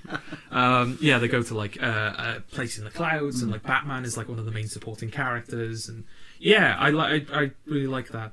Just the thatness of it, the anarchy of it. The anarchy of it. Yeah. For me, one of the most important things about the film, though, is the fact that they've got the real world mixed in with the animated. Yes, that's what I meant about the propheticness of it feels like a kid playing with toys, because as you find out, it is literally a kid playing with a kid playing with an adult's toy. An adult's toy, as you find out.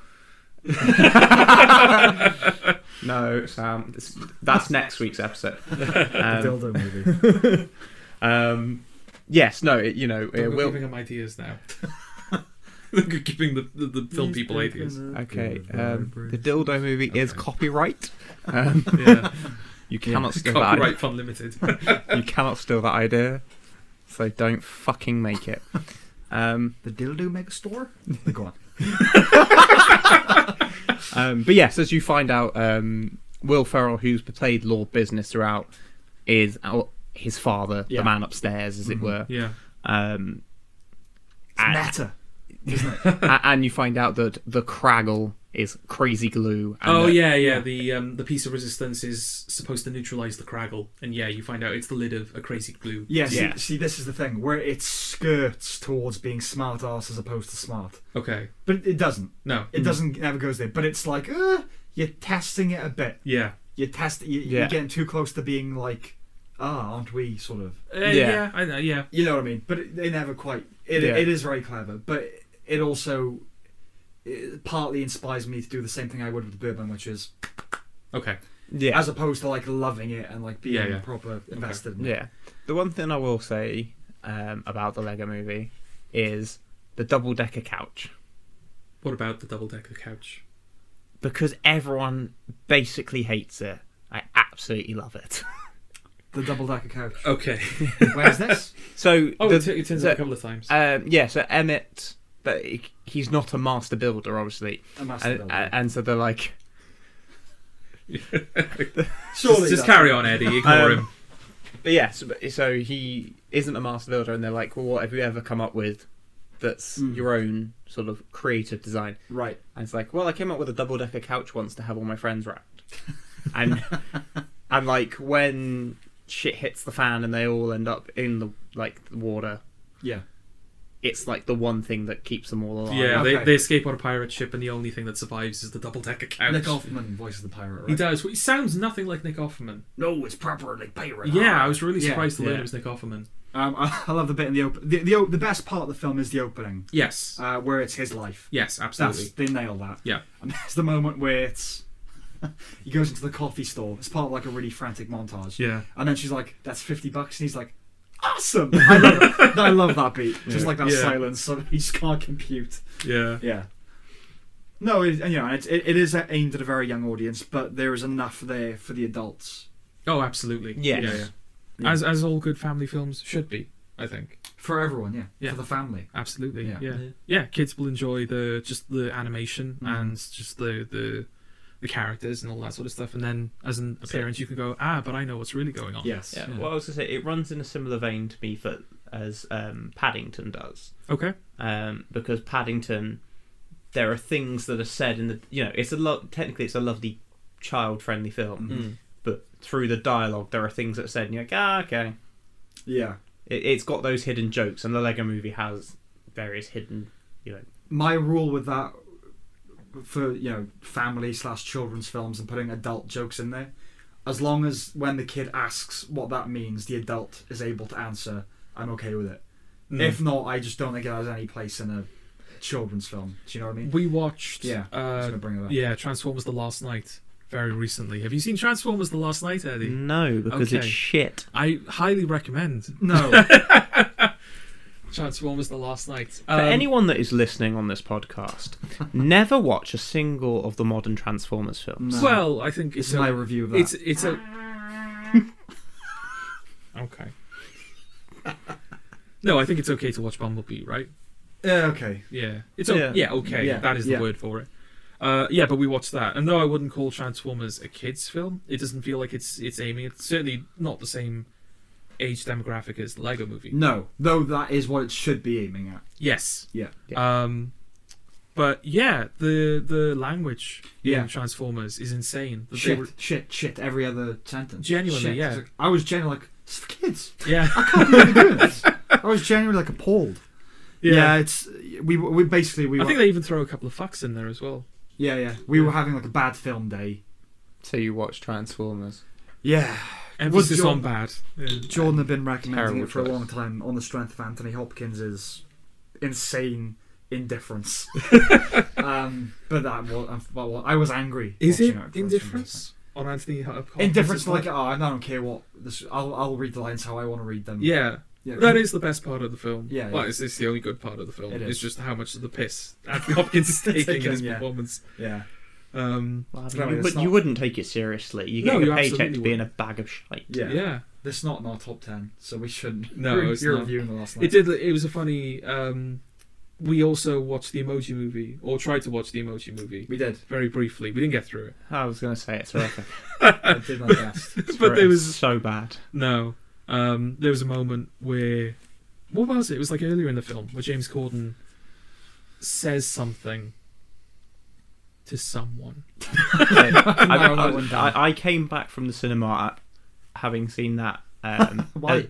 Why'd you go to the cinema? It was part of work. Okay. But I went to cinema. I came back and I walked into the place I was working at the time, and my colleagues just looked at me and went, "You look so broken." I was like, the emoji of like the sad emoji.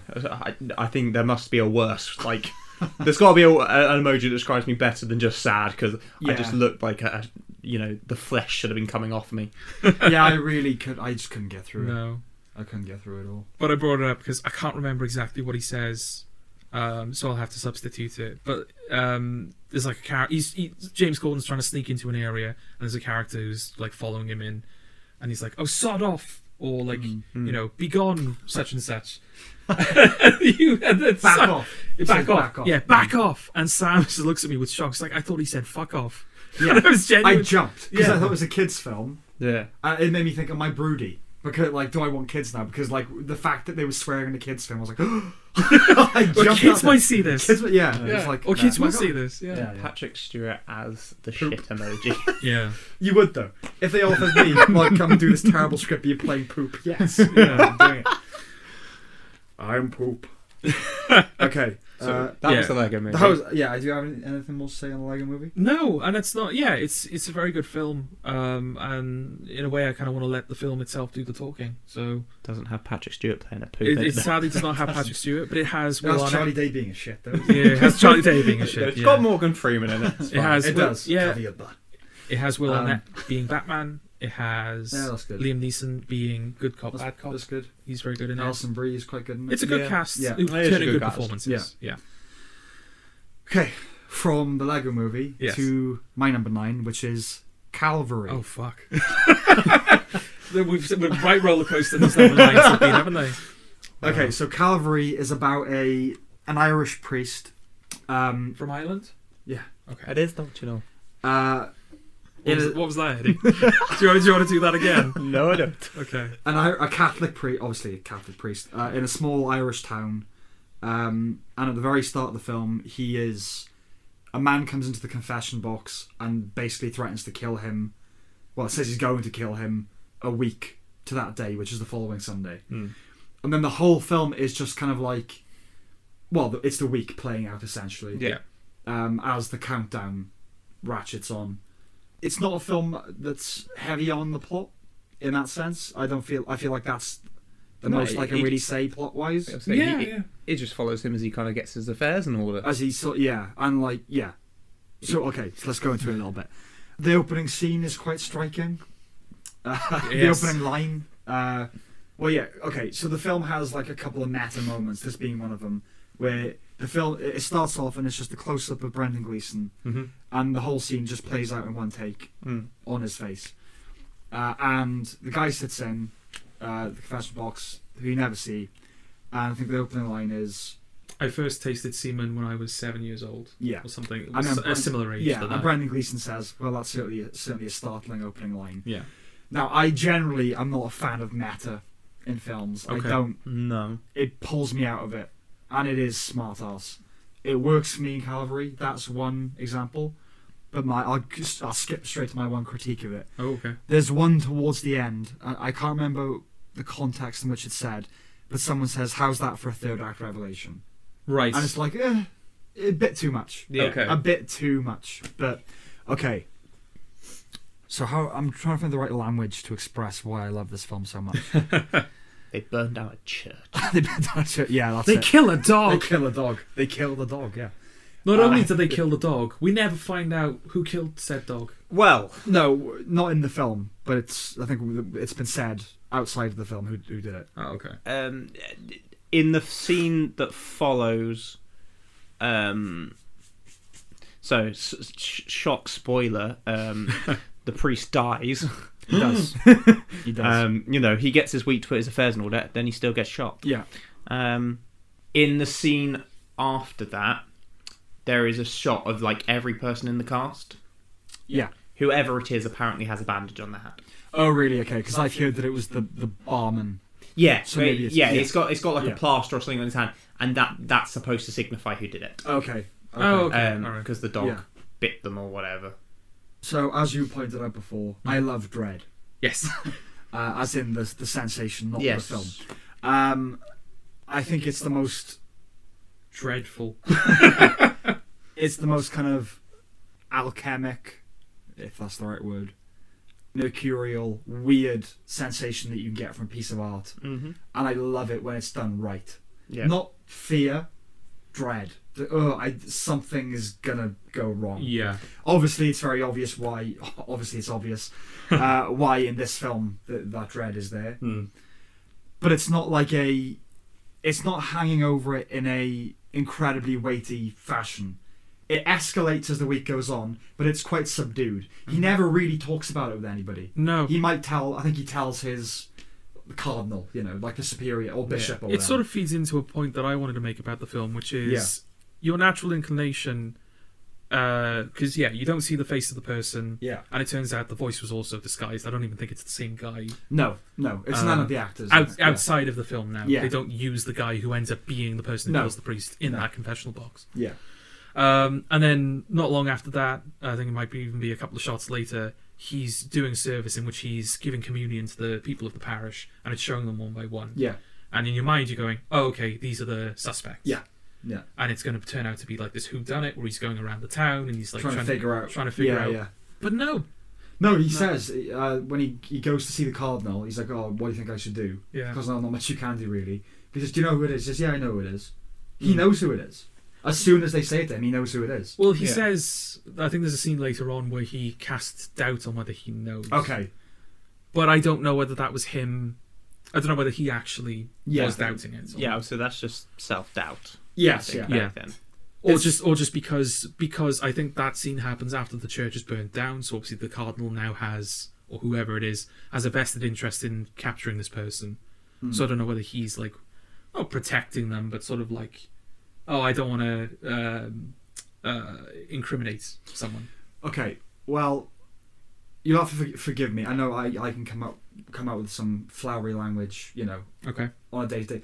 But because of the nature of this film, I'm going to have to be quite pretentious in how I talk about it, I think. Okay. Right? Yeah. Okay. So forgive some of the more lofty language. Okay. What a prick. It's meandering towards infinity is what this film is. Okay.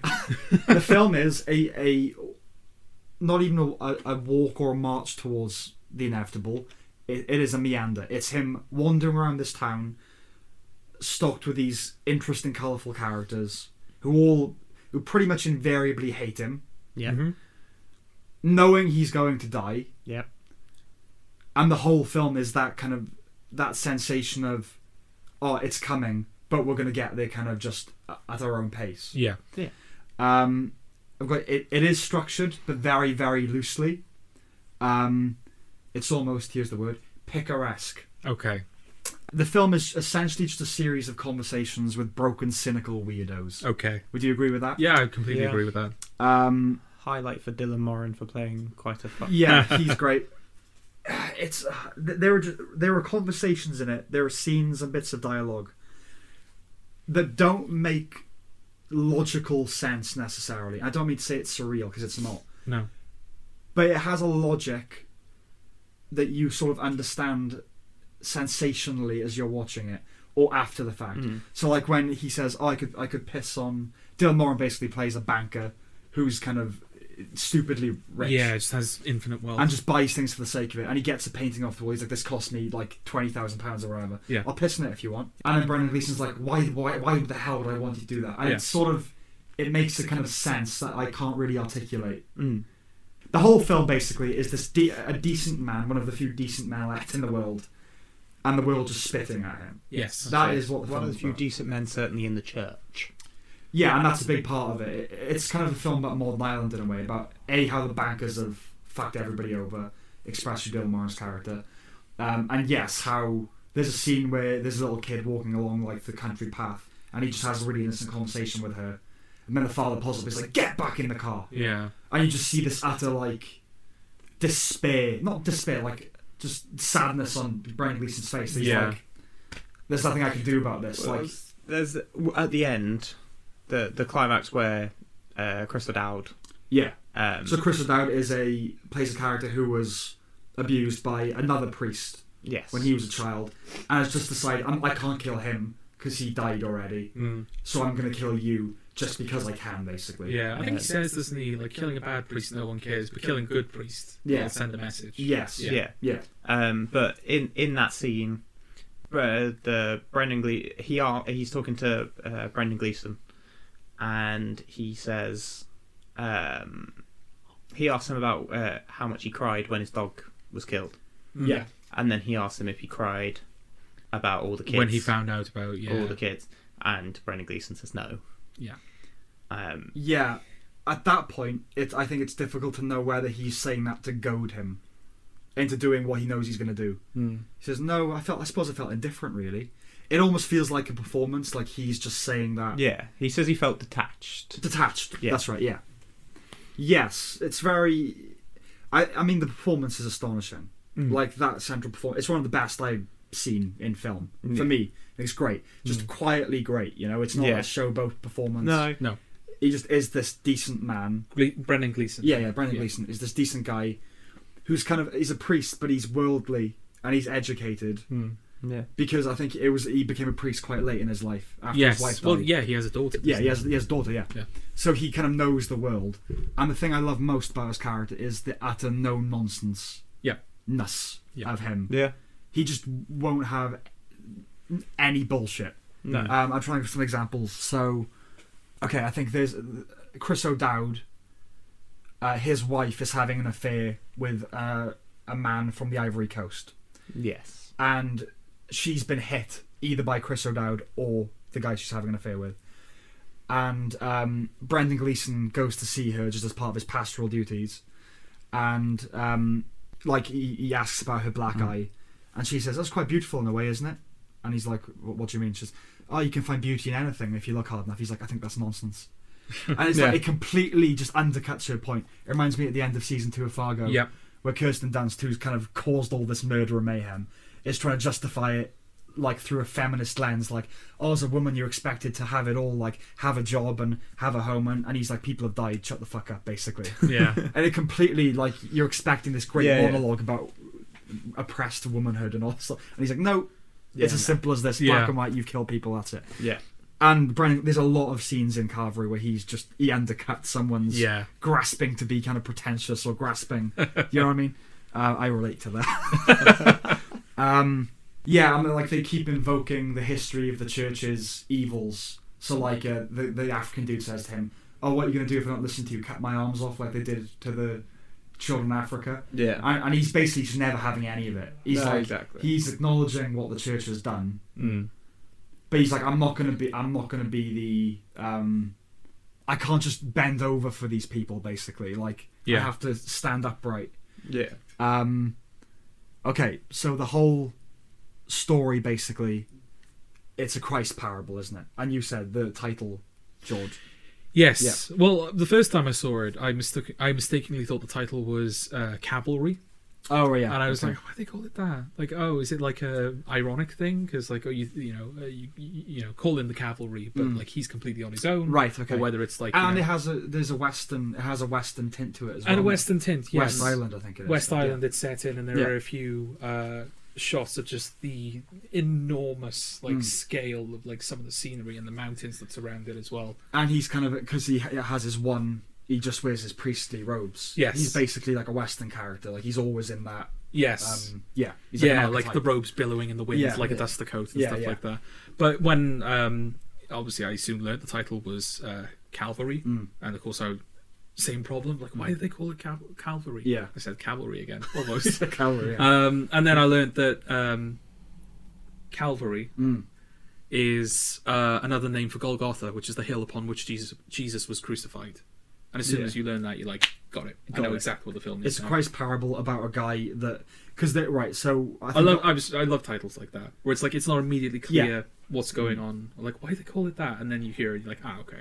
Like Trainspotting. Yeah. Although apparently, Trainspotting 2 kind of ruins it a little. Yeah. So in T2, they retroactively explain why it's called Trainspotting, because is it Robert Carlyle saw his father? Yeah.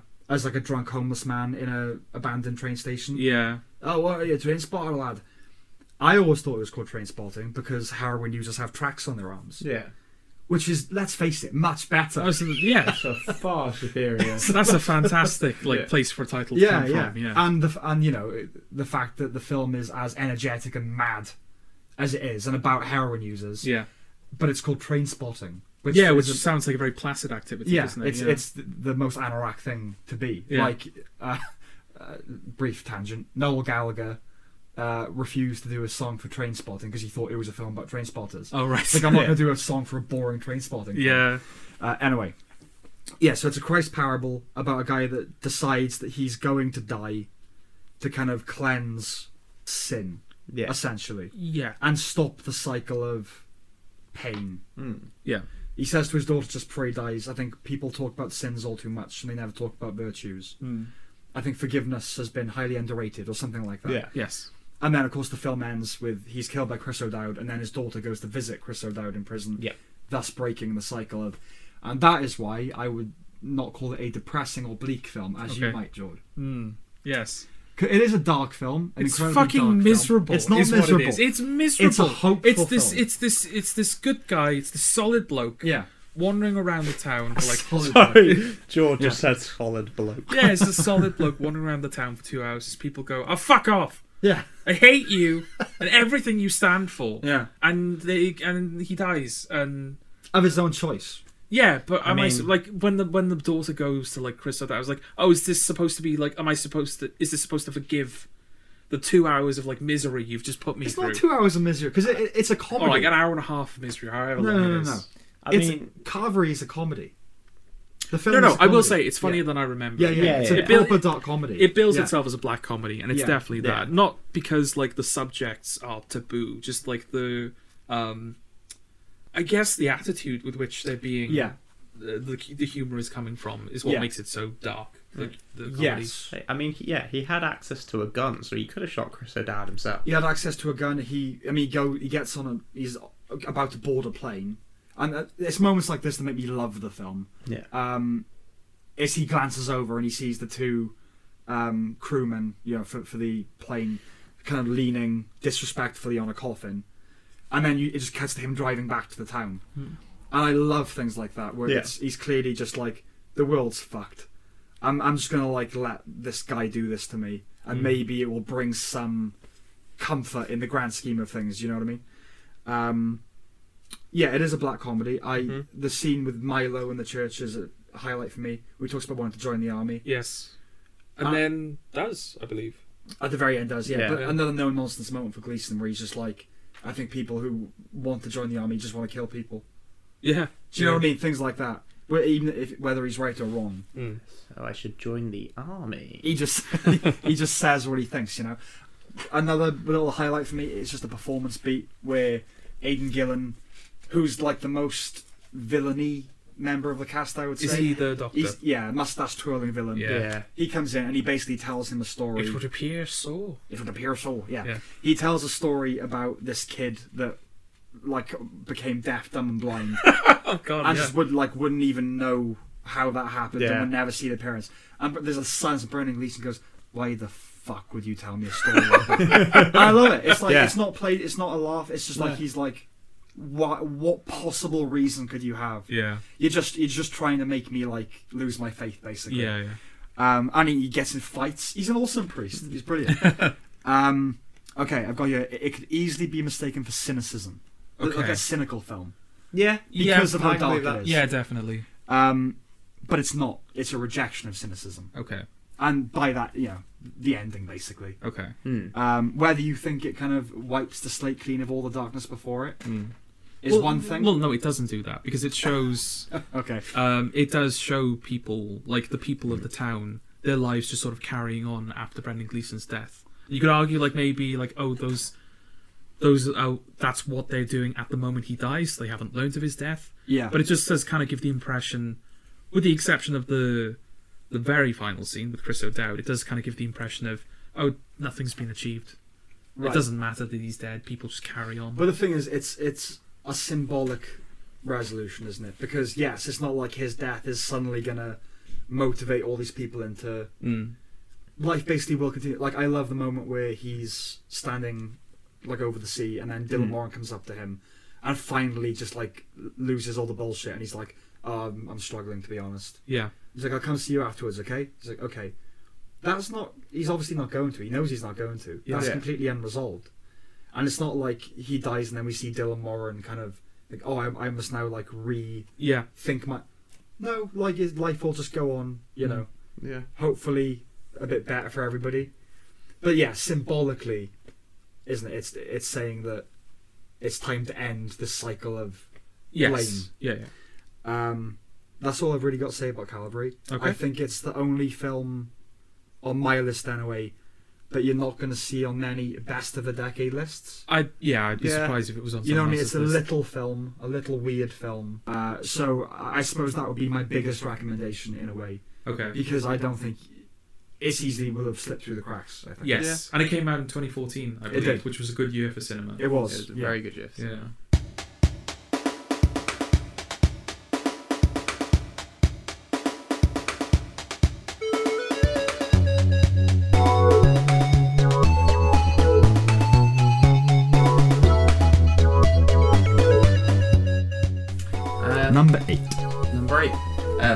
my number 8 continues along the theme of priests. Okay. So my number 8 is Spotlight.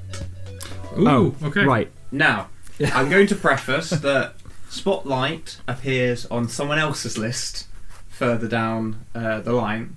In this instance, do we not talk about Spotlight for the time No, being? so we'll have a proper discussion. We'll table the discussion until the last place, Yeah. Okay. To me, then. My number 8 is Sicario. Okay. Sicario stars Emily Blunt as Emily Blunt. She plays a... it doesn't star Emily No, Blunt. it doesn't star Emily Blunt as Emily Blunt at all. I believe her name is Kate Mesa. Kate Mesa. I thought it was Mercer. I believe it's Mesa. That shows what I know. George, you didn't rewatch your own film, so come on. I rewatched this. I rewatched this specifically to see whether it would go on the list at all, and it did. I watched it yesterday. Oh, okay, all right. So it should be fresh in your. You should remember all the things about it. Yes, it stars Kate Mercer as Emily Blunt. Mesa. if you can't do two mistakes. You can't do... Yeah. She plays an FBI.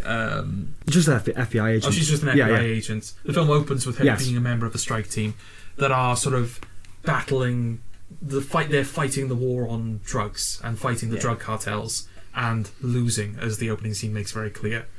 She's then approached by Josh Brolin, who plays this sort of mysterious figure higher up in the government who says... CIA. CIA, okay. Yeah. He's like, hey, I hear you're losing the war on drugs. Do you want to start winning the war on drugs? So she's then recruited by him, and along the way she meets Benicio del Toro, who plays this sort of like deliberately kind of mysterious character. We don't quite know what his deal is or where he comes from. And after being recruited, she starts doing things where it's not entirely clear whether it's above board, and then as the film goes on, it becomes very clear that what they're doing is not above board, and the film continues in that fashion. The tagline is something like, the border is just another line to cross, and I think that summarises what the film is doing very clearly. Yeah. It's set in... Well, parts of it is set in Mexico, parts of it is set in El Paso, I believe. Yeah. The border. The border, yeah. So... some people might think, is it going to be like a thriller, like an action thriller type thing? Because it's like FBI fighting drug cartels. Is it going to be like a Breaking Bad thing, where it's sort of like a neo-western that's informed by the environments? I would propose that Sicario is a horror film. I don't know about you two, or at least it's closer to a horror film than... I would concur. Yeah. Well, okay, I wouldn't call it a horror film. It's not horror as ghosts and jump scares. And Yeah. I mean, it Dread, similarly to Calvin, yes. a lot more heavy in Sicario, I would say. Yeah. But I know exactly what you mean. Like, I would say it's a very slow thriller. Yes. A slow burn thriller. Yeah. But yes, it takes on the kind of... Yeah, experientially, it sort of becomes a horror movie. Yeah. I think the film plays its hand very quickly, because the first scene is them raiding a house, and they find very quickly that the walls are lined with corpses. Yeah. And that's a very horrific image. They've just torn down all the walls in this house, and there's just body bags like throughout the entire building. And there's a moment where I think, that we've had that reveal. Yeah. We've seen all the bodies, and then they go out to like the yard to open up the... It's like a shed in the backyard. Yeah. And you've got that the Johan Johansson score, which is very just it's a great score. It's a great score. Yeah. We'll get onto that, I'm sure. Yeah. But it cuts back to one of the faces of the bodies. And it's kind of it's an unmotivated cut. It just goes back to it. Yes. And it's kind of zeroing in. And it's very slow. Yeah, those sorts of things like, this is a horror film. Yeah. Because there's no reason to go back there other than to like ingrain the horror of the situation, you know, which it did, which it certainly did. There's a comparison that I sort of thought of when I was rewatching it. I thought it was in some way similar to Spec Ops: The Line, which I've spoken to you about before. Do you know about Spec Ops: The Line, Eddie? It's a video game that came out in 2012, I believe. It's basically this third-person shooter, and it's set in a post-apocalyptic Dubai. Okay. It's based on... So Dubai. Oh, go on. It's it's actually based on Heart of Darkness, which is the same book that inspired Apocalypse Now. Okay. It's set in post-apocalyptic Dubai, a sandstorm has just leveled the city. So a battalion or like a fragment of the US military go in to help with the evacuations, and all contact is lost. The game picks up with you as playing as like the leader of like a 3-man Delta squad who go in after hearing a distress call from the leader of the military forces, who is also like your trainer like / father figure in the army. And for the first like hour or two, it seems like very like, you know, it's just kind of like, oh, it's just sort of like a Gears of War style third-person cover shooter. It's a typical military shooter where we go into like this foreign land and we fight the natives. But then like after a while, you start fighting like American soldiers, and it's like, okay, okay, I wonder what's going on there. And then it starts to like throw up this very like uncomfortable imagery. There's like a moment where you're sort of like going around in the sewers or like the remnants of this collapsed building, and you walk out onto a highway and there's just like bodies strung up from lampposts.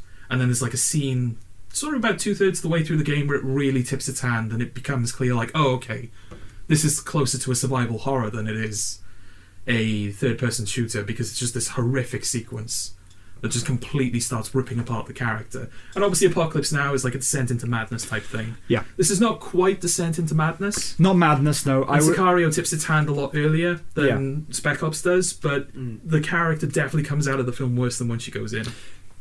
Yes, I think... Okay, so Heart of Darkness, obviously, inspired Apocalypse Now, Spec Ops, a lot of thrillers. Yeah. Sicario to a certain degree. Yeah, all these films about voyages into moral compromise. Yes. And like kind of seeing the evil of man manifest. Yeah. And the score of Sicario reflects that. It's a descent into a void. Yes. That's what that score is. It's, yeah. You actually feel like you're going down. And then, of course, literally in the film, that happens. They do go subterranean. Yeah, you know like one of the later action sequences takes place entirely in the dark. Yeah, and it's all night vision. Yeah, all those things are about we have a mission. Yeah, and to do that mission, we have to compromise our morality. Yes. I wouldn't call it a horror film. I call it a dread film. Okay. Yeah. Yeah. One of the things I like about it, or at least one of the things that feeds into that, is Benicio del Toro, who, as we said, he's kind of like cloaked in mystery at the beginning of the film. And then the film sort of starts to set him up. He's not like, because Emily Blunt sort of starts talking to him, and though he's not that reciprocal, he doesn't reciprocate like Emily Blunt's kind of, not enthusiasm, but the way she talks to him. The film is kind of positioning him as like, oh, he's going to become the character that we're going to like empathise with. Because Josh Brolin is very like talkative and charismatic, and he's sort of like, oh, he's friendly, and like he talks to Kate and sort of tells her what's going on, but then he gets very cagey about what their true intentions are. So in a conventional film, it'd be like, okay, Josh Brolin turns out to be the villain, and Benicio del Toro kind of defects and helps Emily Blunt save the day and stop Josh Brolin and whatnot. Benicio del Toro is probably the most monstrous character in the film. Like outside of the bad guys. Oh, okay. Like on their side, I mean, because he's not. It turns out he's not even like U.S. government. He's like he's a complete agent. He's a man for agent for hire, mercenary to some degree. Yeah. But for the cartels, right? No, so he's like fought the cartels on their side. I think he was a prosecutor. Okay. And then they violently murdered his family. Yes. And now he basically works for anyone that will get him closer to the people who did it, as Josh Brolin says. Yes. He's not. Yeah, he's not a monster. I know what you mean. I mean, arguably. Well, he's no friend. Definitely. Depends how you look at it. I mean, that's what the film's about, really. Okay. Like, it's about is moral compromise of this scale necessary? Yeah. And I don't know. I mean, I leave it kind of thinking maybe it is. That's the reality of the drug war. That's the reality. Like the drug war. This is getting political now. The drug war is just a folly anyway. Okay. Like the war against drugs. Yeah. But if you actually want to beat cartels, maybe some of this sort of stuff is necessary. I would say you could argue that the most monstrous hero is the guy on their team played by, I can't remember the actor's name. He's in season 2 of Fargo. Dodd, the head of the family in season 2 of Fargo. He's kind of like the other one who's in it a lot of it. Like when they torture the guy, he's in the room and then he leaves. Like, fancy it, but all right. Because he, I think, derives pleasure from it. He enjoys it. Whereas you don't get that with Del Toro. It's a necessity, but he's like... No, but also Del Toro doesn't seem to have a... he doesn't have scruples. No, he doesn't. No. Absolutely doesn't. He does what's necessary, as he sees it. Yeah. Well, I was to say this, like right at the end, he literally holds the gun to Emily Blunt's head. Yes. Like, sign this to say it was legal. Yeah. He completely hijacks the third act, doesn't he? I love that. Yeah, it's great. You can't do that. No, you can't do that. Yeah, basically, the film is Emily Blunt's film, seemingly. Yeah, everything. And not just it's her film, everything is through the prism of her. When there's a massive gunfight in the underground tunnel, you don't see most of it, because she doesn't. No, exactly. It's all through her eyes. The sort of like the highlight action scene from Sicario is the traffic jam scene when they're at the border and there are like suspected gunmen in the cars around them, so everyone kind of spills out of the car and starts like scoping out the cars to find the people, and obviously a gunfight ensues. And it sticks mostly with Emily Blunt because she's sort of behind the car. Yeah. So everything about this film is telling you this is Emily Blunt's film. She's the main character. We're looking at it from her perspective. Yeah. And then she comes out of the tunnel, like, because they're taking a tunnel under the border to get into Mexico. Yeah. She follows Benicio del Toro, who's split off from the rest of the group suspiciously, so she follows him. Yeah, I was setting us up for a third act. Oh, Emily Blunt is now going to stop the villainous Del Toro from doing what he's going to do. Yes. And American justice will be served. Yeah. She comes out of the tunnel, sees Del Toro's up to no good, and he shoots her in the chest. Yeah. She survives because she's got like bulletproof whatever. He's like, fuck off, basically. Yeah, he does it as like a don't follow me. Yeah. And then Emily Blunt's kind of out of the film. Yeah, she comes back at the end for like the last scene, but I would argue that scene is from Del Toro's perspective more than it is hers. I don't know at the very end, I would say, because the choice comes, is she going to shoot him or not? Well, I suck at this film, don't I? It feels like a couple of times. I'm sure you watched it. It feels like a couple of times you said, no, it's not the case at all. I mean, it's opinion, isn't it? I think, it's her film up until then he's like, don't follow me, and then it's just him executing his plan perfectly. Yes. Which she is allowed to some degree. Yeah. And then, we switch back to her just for so what choice, having experienced all this, where do you stand? Yes. And for whatever reason, she chooses not to shoot him. So, is the message of the film that maybe she understands the necessity? Is she scared? It's, I would argue weak. She's weak, yeah. I would argue the final scene of the film is sort of an admission that it's all for nothing. Oh, ultimately, yeah, sure. Because another weird aspect of the script is that we randomly cut back to this police officer in Mexico. Yeah. For seemingly no reason. Like, we know, like, okay, he'll probably become part of proceedings at some point. But there's like 3 or 4 scenes where it's just kind of him with his family, and he's sort of like out on his patrol, and it's like, okay, what are these all about? And then he becomes, he sort of unwillingly escorts Benicio del Toro to the mansion where Benicio del Toro begins executing his plan. And he just like dies unceremoniously. Yeah. He's like out on the road and Del Toro just shoots him and he's out of the film. Yeah. And the final scene is his wife and his son, his wife has taken his son to play football. They start playing football, they hear gunfire off in the distance, they look for a moment and then they just sort of carry on.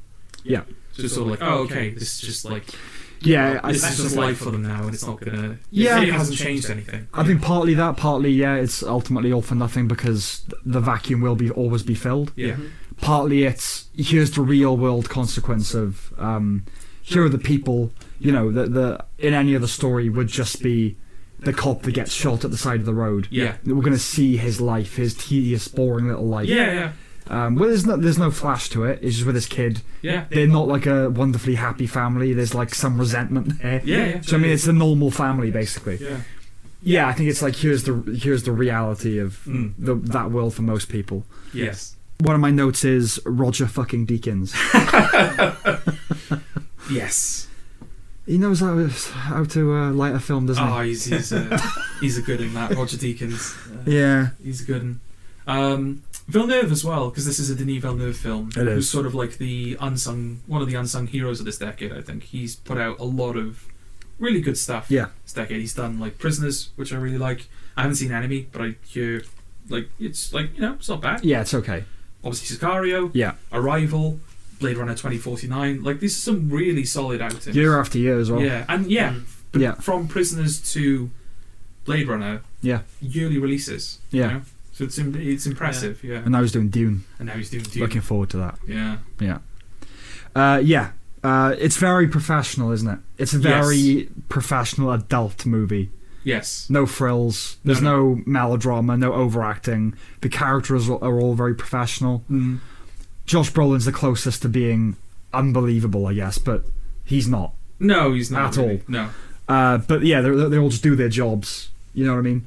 Like I said, it reminds me of Mindhunter a little bit in that sense. Yes. There's the scene at the start where they find the House of Corpses and you see them all outside throwing up. Yeah. And that to me, like, because of course you would throw up. This is your different kind of thriller. And you don't see that in other... But of course you would throw up. Yeah. It's disgusting. Yeah. So, I completely forgot that Daniel Kaluuya was in it. I completely forgot as well. I was like, oh shit, yeah. Yeah, before everything, you're in this. There's one thing that bothers me about him, and that's that he as an actor or the character? No, as the character. I say as the character. He bothers me as an actor as well. I say as a character, he's not really a character in it. He's just sort of... He's a character. Well, you know what I mean. Yeah. Like, you know, I couldn't tell you much about him, but that's kind of by design, I think. Yeah. He's there to be her partner. Yeah, but like he's like Josh Brolin specifically says, "Oh, I only want Emily Blunt" at the beginning of the film, and then halfway through, Daniel Kaluuya is just part of the operation. All of a sudden, he's brought in. He's brought in through her. Yeah. Yeah, she kind of says like, "Oh, I want him to be a part of it." I think. Yeah. Something like that. Yeah. Or he says. Well, he's got to pick them up from somewhere, isn't he? Yeah. Basically, she uses him as her ride to places. Yeah. So she's like, yeah, he's involved. Yeah. I don't know. That felt a bit like all of a sudden he's just sort of here now. Yeah. Oh, okay. I'm surprised. I know what you mean. I like him in the film. I think he comes across as very just professional again. Yeah, definitely. Their relationship is pretty good because they're just like they're clearly friends. There's no romance. There's a scene where she's like getting dressed in front of him, and there's clearly like no tension between them or anything like that.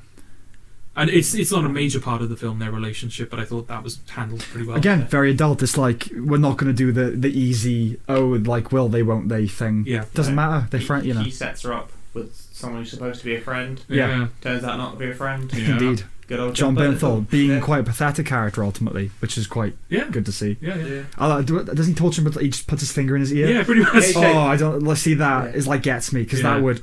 Just the idea of that. Yeah. Yeah.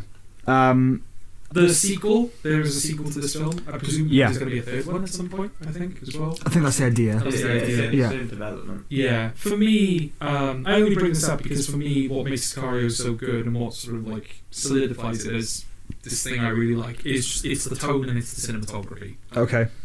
Both of which I feel are absent from the sequel. They are. I mean, I went into the sequel knowing obviously it wasn't the same director. Yeah. Wasn't the same cinematographer. No. Wasn't the same composer, I don't think. No, it wasn't. I think he died by that point. Right. Okay. So it was Del Toro and Brolin. Yeah, and that was and the same scriptwriter. So I was like, right. Well, I like the writer. So as long as I expect nothing else the same. Yeah.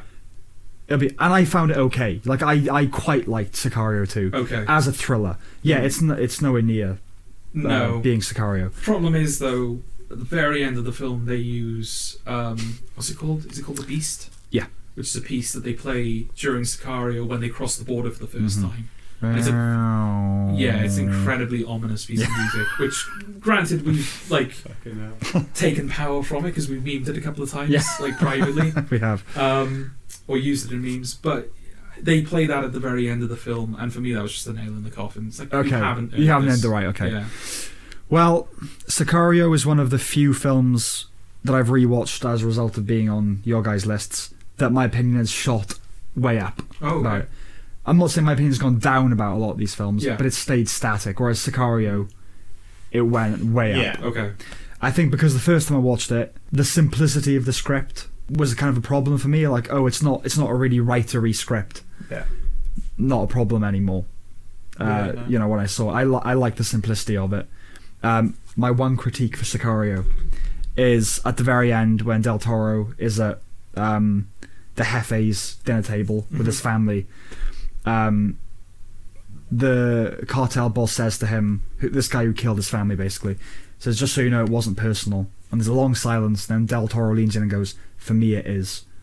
And then he kills this guy's family. And I just think, as zingers go, they could have been a better zinger, or nothing. I think it would have been more effective if he'd gone, just so you know, it wasn't personal. And it's like, what can you say to something as callous and indifferent as that? Nothing, just shoot his kids, which is what he does, you know. And of course, Brock from Breaking Bad is that poor kid. Is one of the cartel boss's kids.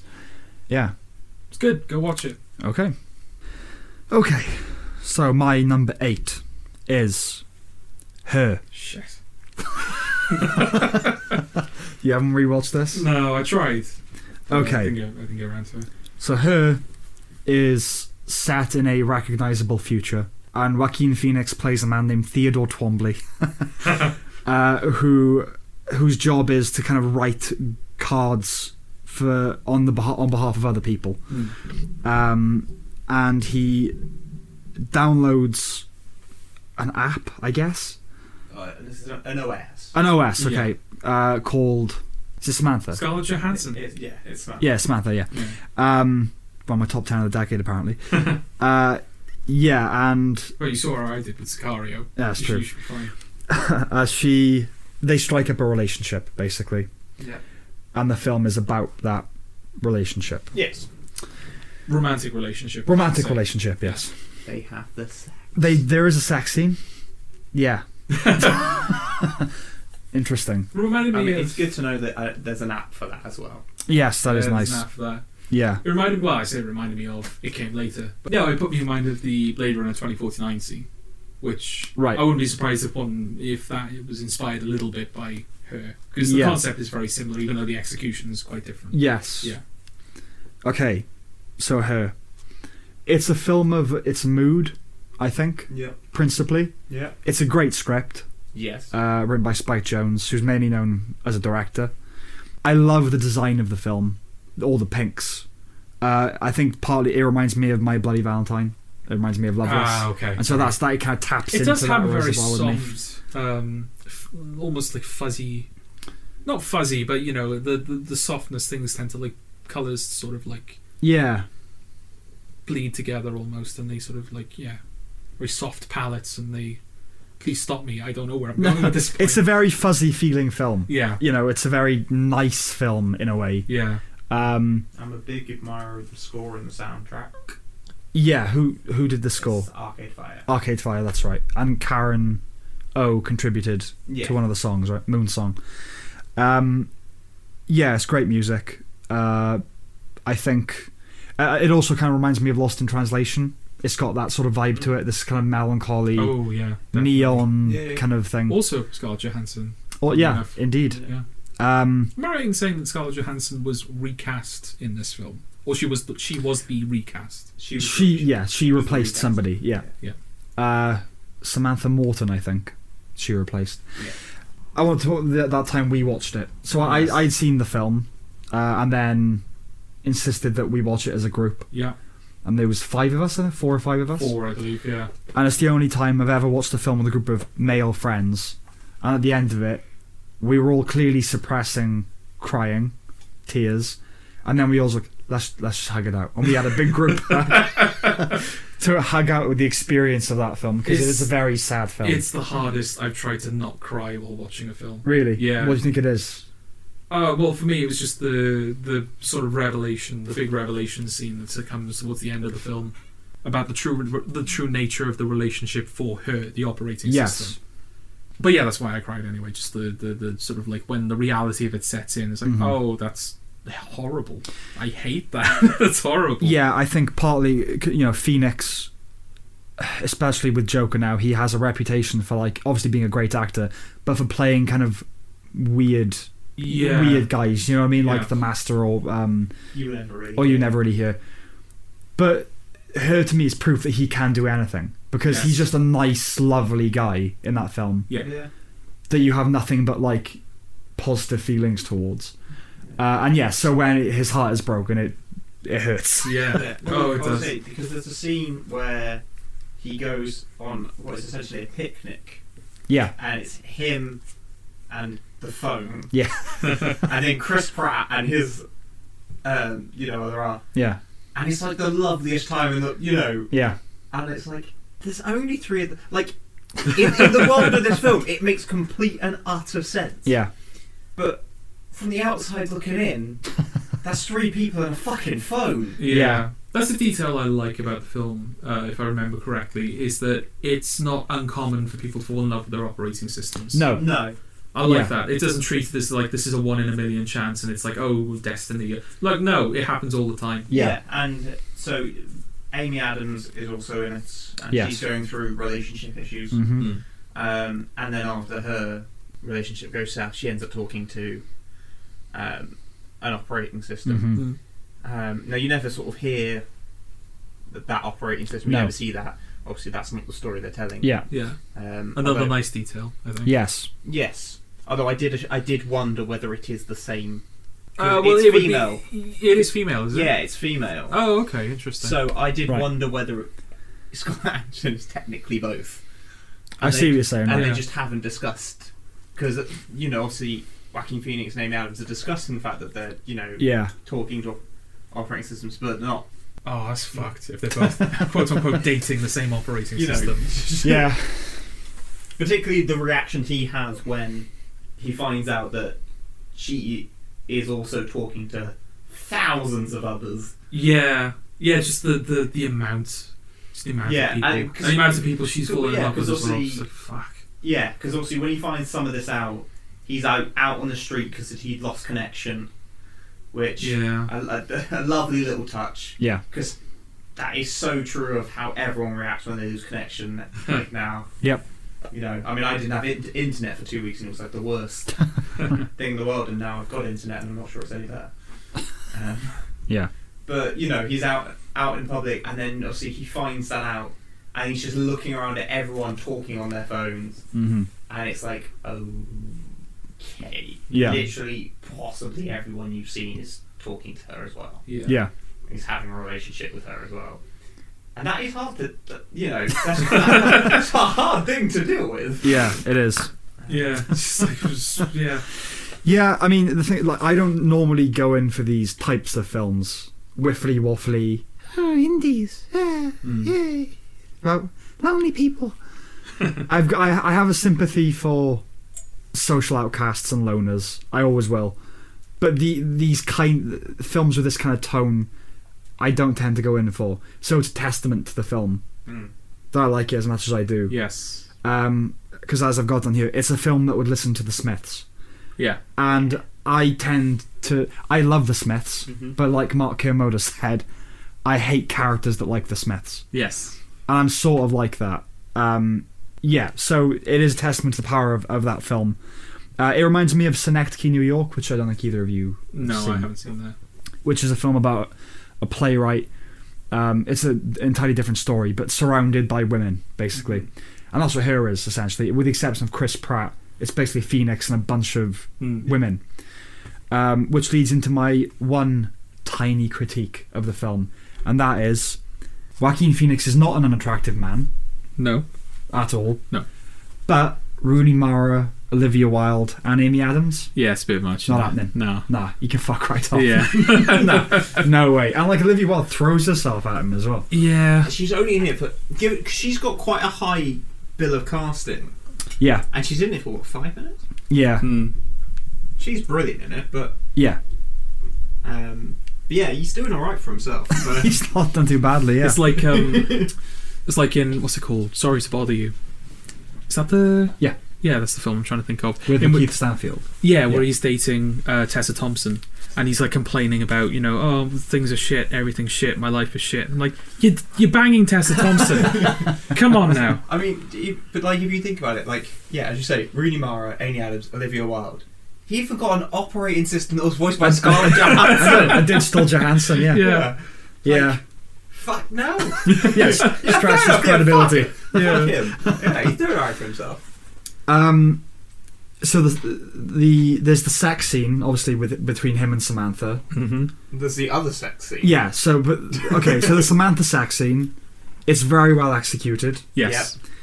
And I just want fair play to those two for committing to that scene. Yeah. Yeah. Because you couldn't pay me enough money, period, to to agree to do something like that. No way. So good for them. Yeah. The other sex scene, which has Portia Doubleday, her of Mr. Robot. Mm-hmm.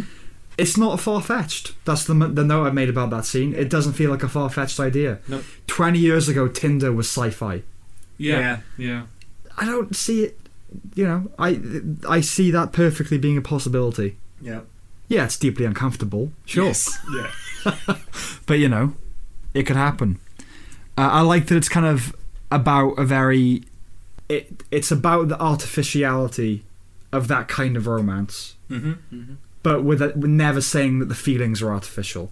The feelings are very, very real. Otherwise, you wouldn't care about their relationship. Yes. Yeah. But it's clearly very kind of sad relationship, really. Do you know what I mean? Like, you pity it whilst rooting for it. It's a weird kind of... Yeah, because the film, other characters react the way you would imagine people would react when you say you're dating your operating system. Yeah.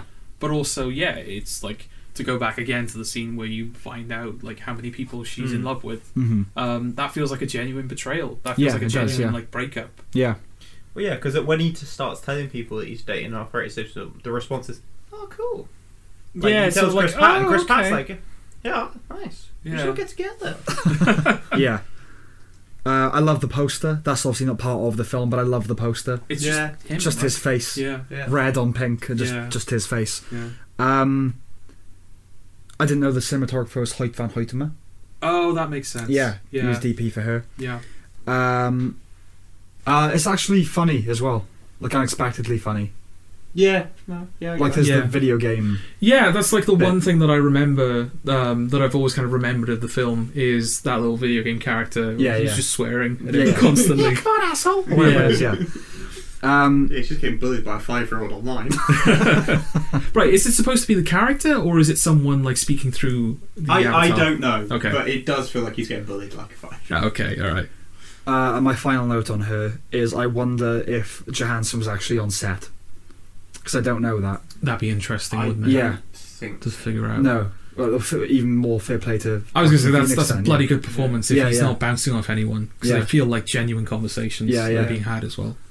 It's one of the best voice performances ever. I want to add that as well. Yeah, in film. I wonder what the original performance would have been like, whether it was bad or whether they just stumbled across Johansson and were like, oh, this is much better. Yeah. I don't know. Yeah. I will say, of the films on either list, her is the only film that came closest. Okay. That nearly took out... I nearly took out Birdman for that. Okay. Interesting. So you like her then? I've got a lot of... Yeah. It's of the films from your list that I've rewatched, it's the one I've rewatched the most. Okay.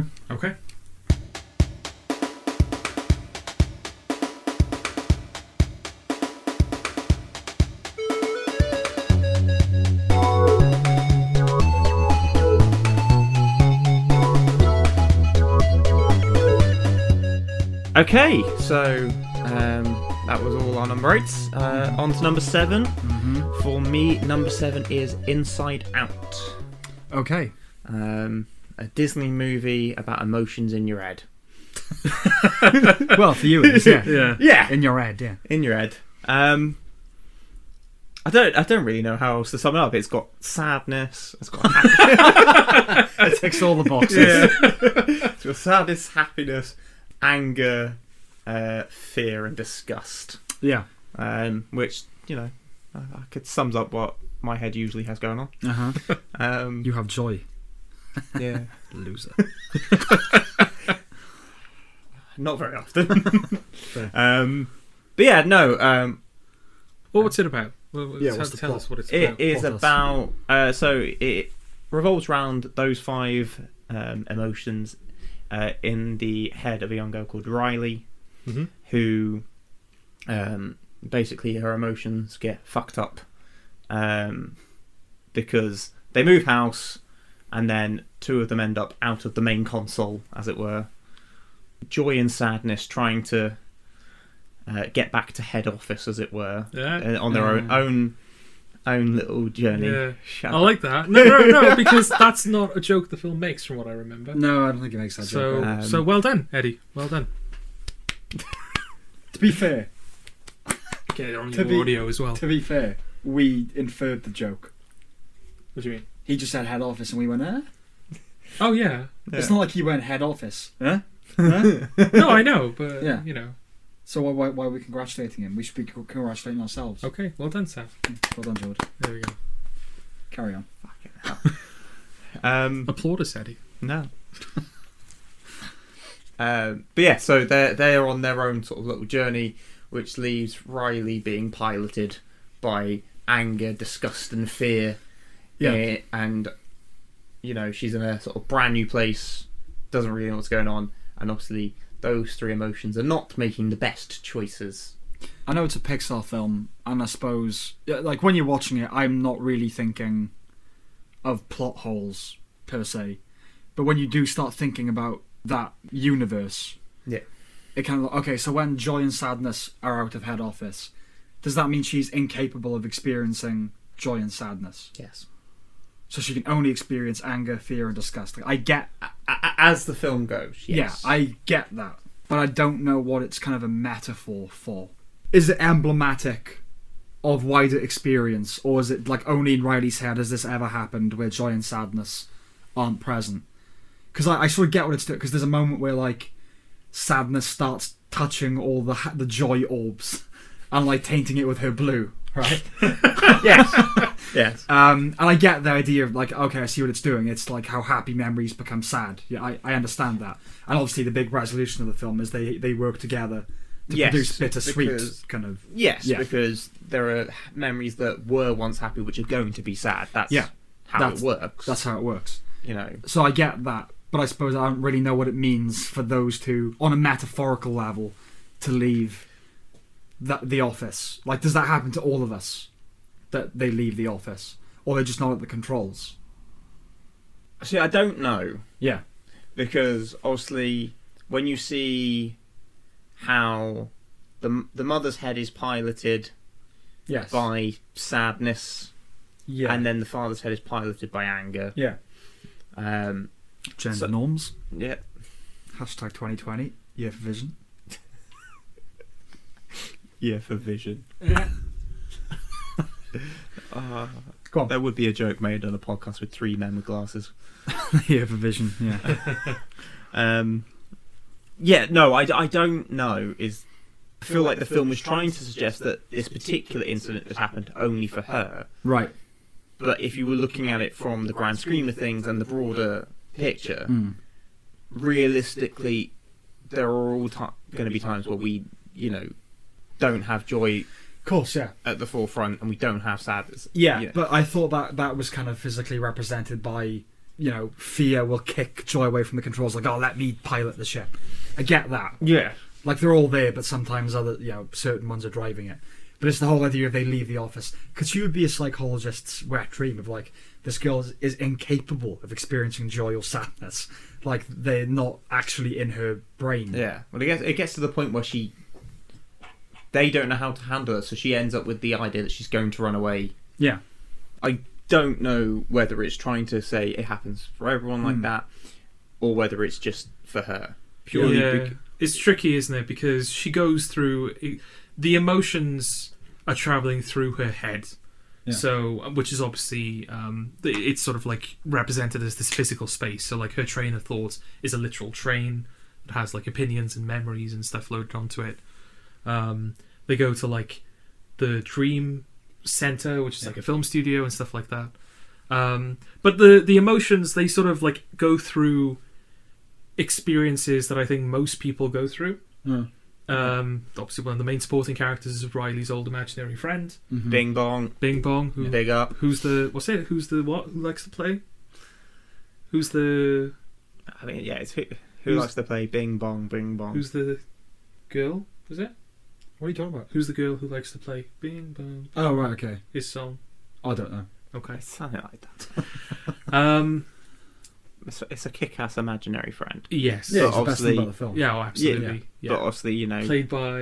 Richard Kind. Richard Kind. Riley's getting old, so Bing Bong's got to go bye-bye. The one thing I've got to say, so Bing Bong's got like a trunk, isn't he? Yeah. Now, Richard Kind is has a very famous Jewish you voice. Can imply is it anti-Semitic that they gave him a massive nose? I don't think it is. Just saying. I think there was. I think the guy you hire when you want to do like a nervous Jewish man. That's a really good impression. Yeah, they might have looked at the elephant and gone, "Oh, okay." Take it to the moon for me. Yeah. Oh, yeah. That's. I guess cool. you. Yeah.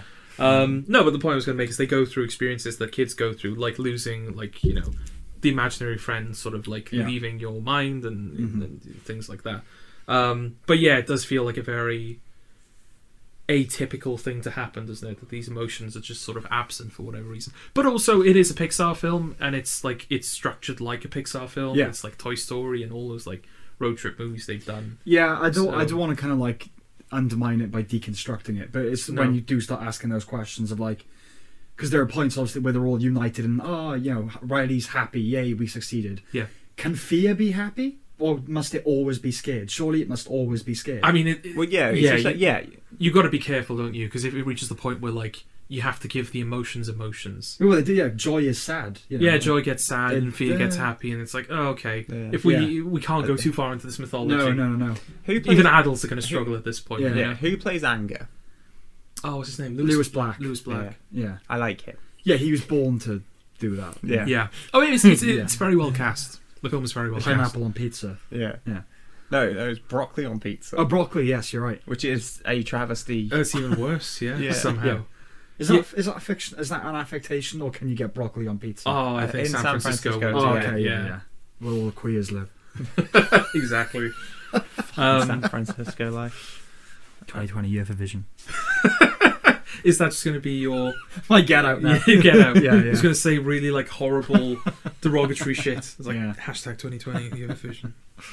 Yes. I mean, when Inside Out came out, it was sort of seen as a return to form for Pixar, wasn't it? Yes. They've done a couple of duds. Cars 2 was not received very well. Brave was kind of like, yeah, all right. Yeah, it's fine. Yeah. Monsters University, which, the thing with Monsters University, though, is, in my opinion, it's fine, but there wasn't. That's it. Yeah, Pixar, you're expecting. Yeah. That's the thing. When Monsters Inc. came out, like that was like up there. Yeah. Oh, and yeah. Then, So when you sat there going, oh, it's fine. Well, I mean, there's a time there. So Pixar, obviously, they make Toy Story, then they make A Bug's Life, which obviously is nowhere near as good as Toy Story. Mm-hmm. But like, it's their sophomore effort. Then they make Toy Story 2, which in many ways is better than Toy Story. Yeah. And then since then, you got to think they had Monsters Inc. Then they had Finding Nemo. Then they had The Incredibles. Like, they were on a roll. Yeah, you can't sustain that because they're not just 3 great films; they're 3 of the greatest films of that decade. Yeah. It's kind of like, and then unfortunately the new we benchmark got of animation. Yeah. And unfortunately, then we got Incredibles 2, Finding Dory. Well, we got a bunch of films in between that. We also got like WALL-E, which was Up, WALL-E. Yeah. Those two. Ratatouille. Oh yeah, Ratatouille was pretty good. Was all right. It's not a kids' film. No, I have a lot of love for Ratatouille. Yeah. And I haven't seen it in a while, but I was very fond of Cars when I first saw it. I imagine this time might not have been as kind to that as other Pixar films, but it's I liked Cars when I saw it. Yeah, it's the Bug's Life sort of. Yeah. So Inside Out. So yeah, rewatched it. It is great, and again, you as long as you don't think about it too much, you can. And there are some I feel like it was a film that was like, oh, a train of thought could actually be a train. Yeah, it sort of come from those sorts of conversations.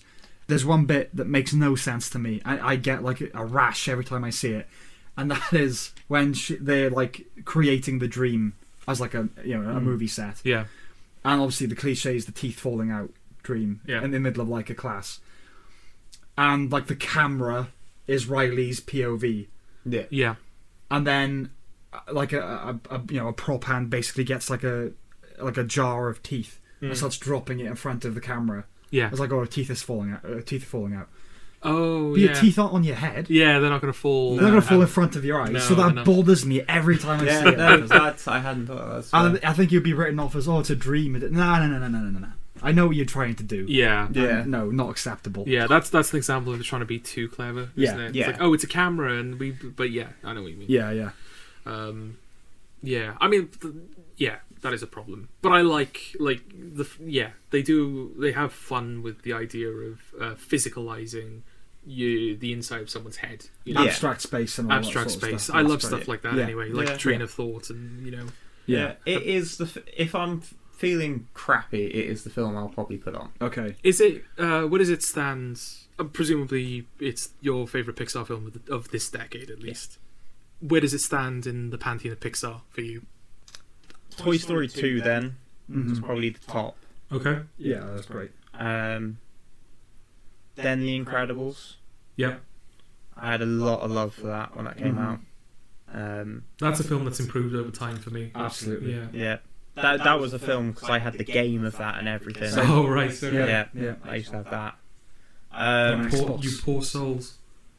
Well, we were 9 or 10. No, I know, but yeah, imagine it was such a thing when I was at school that we used to take it in turns. Those of us who owned it would take it in turns to bring it into the after school club we all went to. Oh, right. And we would all play it because we had like one save card at the after school club, so we'd all take it in turns to bring our own discs, and we weren't always bringing in one person's to scratch out the disc or whatever. Yeah. So we were equally wearing down our own game. Of course, it's the best Fantastic Four movie made, isn't it? Absolutely. Incredibles. Yeah, that's my favourite. Incredibles. Monsters Inc. for me, but Incredibles is a close second. Definitely. Yeah. And then Toy Story, which I rewatched recently, and it's just the script for Toy Story is amazing.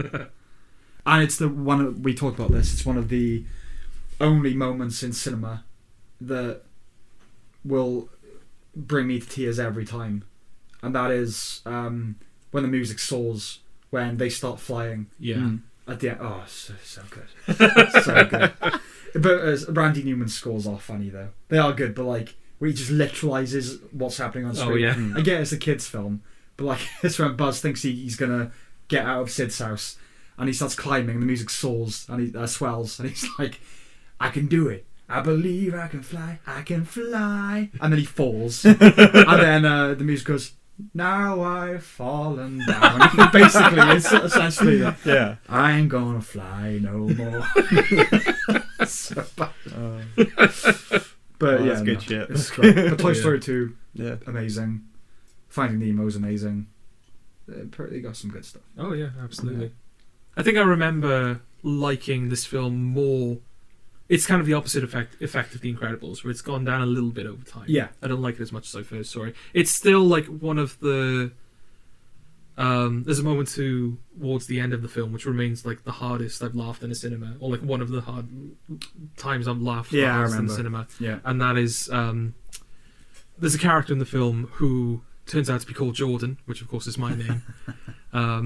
And he sees Riley in the crowd, and it like zooms inside his head, and there's just a siren going off, going "Girl, girl," and the emotions are just panicking. Yeah, it means more to me because obviously that's my name as well, and I just related to it. And I think you said I was laughing so hard that like people were looking at us. Yeah. When's he gonna shut up? Yeah, I like that. The cats I always not relate to it, but like I get that. Yeah. Which is there's no one at the console. They're all slinking around. They're just off over somewhere. The design could be a bit better. Yes. Like the landscape is very barren. Like for a Pixar, you're expecting a little bit more detail. Yeah. Do you think that was intentional? I would have thought so. I mean, like, this is 2015. This isn't early Pixar.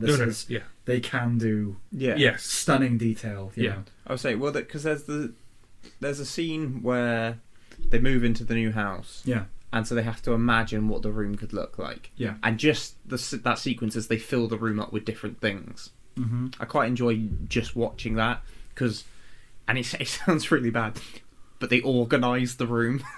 Oh yeah. And that's gives me a hard one. Yeah. It's awkward at the kids' film in the cinema. It's just really satisfying, and I know that sounds really, but it's so. No, it's not the girl; it's the furniture.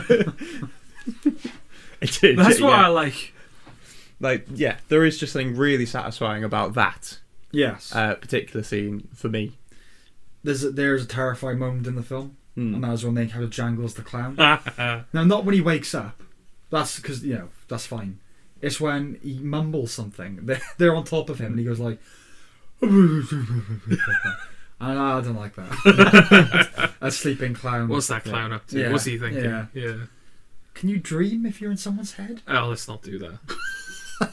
Like a lot of that. Okay, you're getting onto Inception level. Yeah. No, I think that's exactly. Yeah. I think it reaches a certain point where you have to suspend your disbelief. And I don't want to use that as an excuse for the film. But yeah, when you but also the point do their nightmares dream. That's the point where you're this doesn't really belong in a kid's film. This level of abstraction, Then again, there is that sequence where they get abstracted. Yeah. That's they become abstract thought. Yeah, they become two-dimensional, which is fun. Yeah. But then again, that's a good example of it appealing to all audiences because joy became abstract thought. Man, but yeah, exactly. The kids will enjoy the animation because they go 2D and then they break down into shape and color, whereas adults will listen to the dialogue where it's we're becoming non. Corporeal fragmentation or whatever the fuck, and you're just oh, that's funny. I like that. It's 3 emotions and they're becoming abstract thought: joy, sadness, and bing bong. What? Speech is becoming abstract as well. Yeah, that's all I think I've got to say about Inside Out. Yeah. Jord, go watch Inside Out, I guess. All these are recommendations. Yes, I know. Sorry. I'm sorry. No. All I think from all of us, all are as well. Each other's lists. Yeah, I don't think there's anything that where I was I wouldn't watch this again. No. Or I wouldn't recommend this to somebody else. I mean, you took off Dawn of the Planet of the Apes, so yes, but I was instructed to because you said you hated it and you said you were bored. It's because tell you not to take it off your list. I have fucking loads to say about Dawn of the Planet of the Apes. And I was bored. You were bored. Yes. Stop being bored. It's a good film. No, it's not. I agree with you because you said, Sam, one of your notes was really best of the decade. Yeah. That's why it's not on the list. But I still recommend Dawn of the Planet of the Apes. It's broadly a good film. Yeah. Okay. But it's not my number 7 because my number 7 is Nightcrawler. Now, that is on my list. It's on your list, and it's a little further on, right? It is. Okay, so we're not going to talk about Nightcrawler for the moment. No.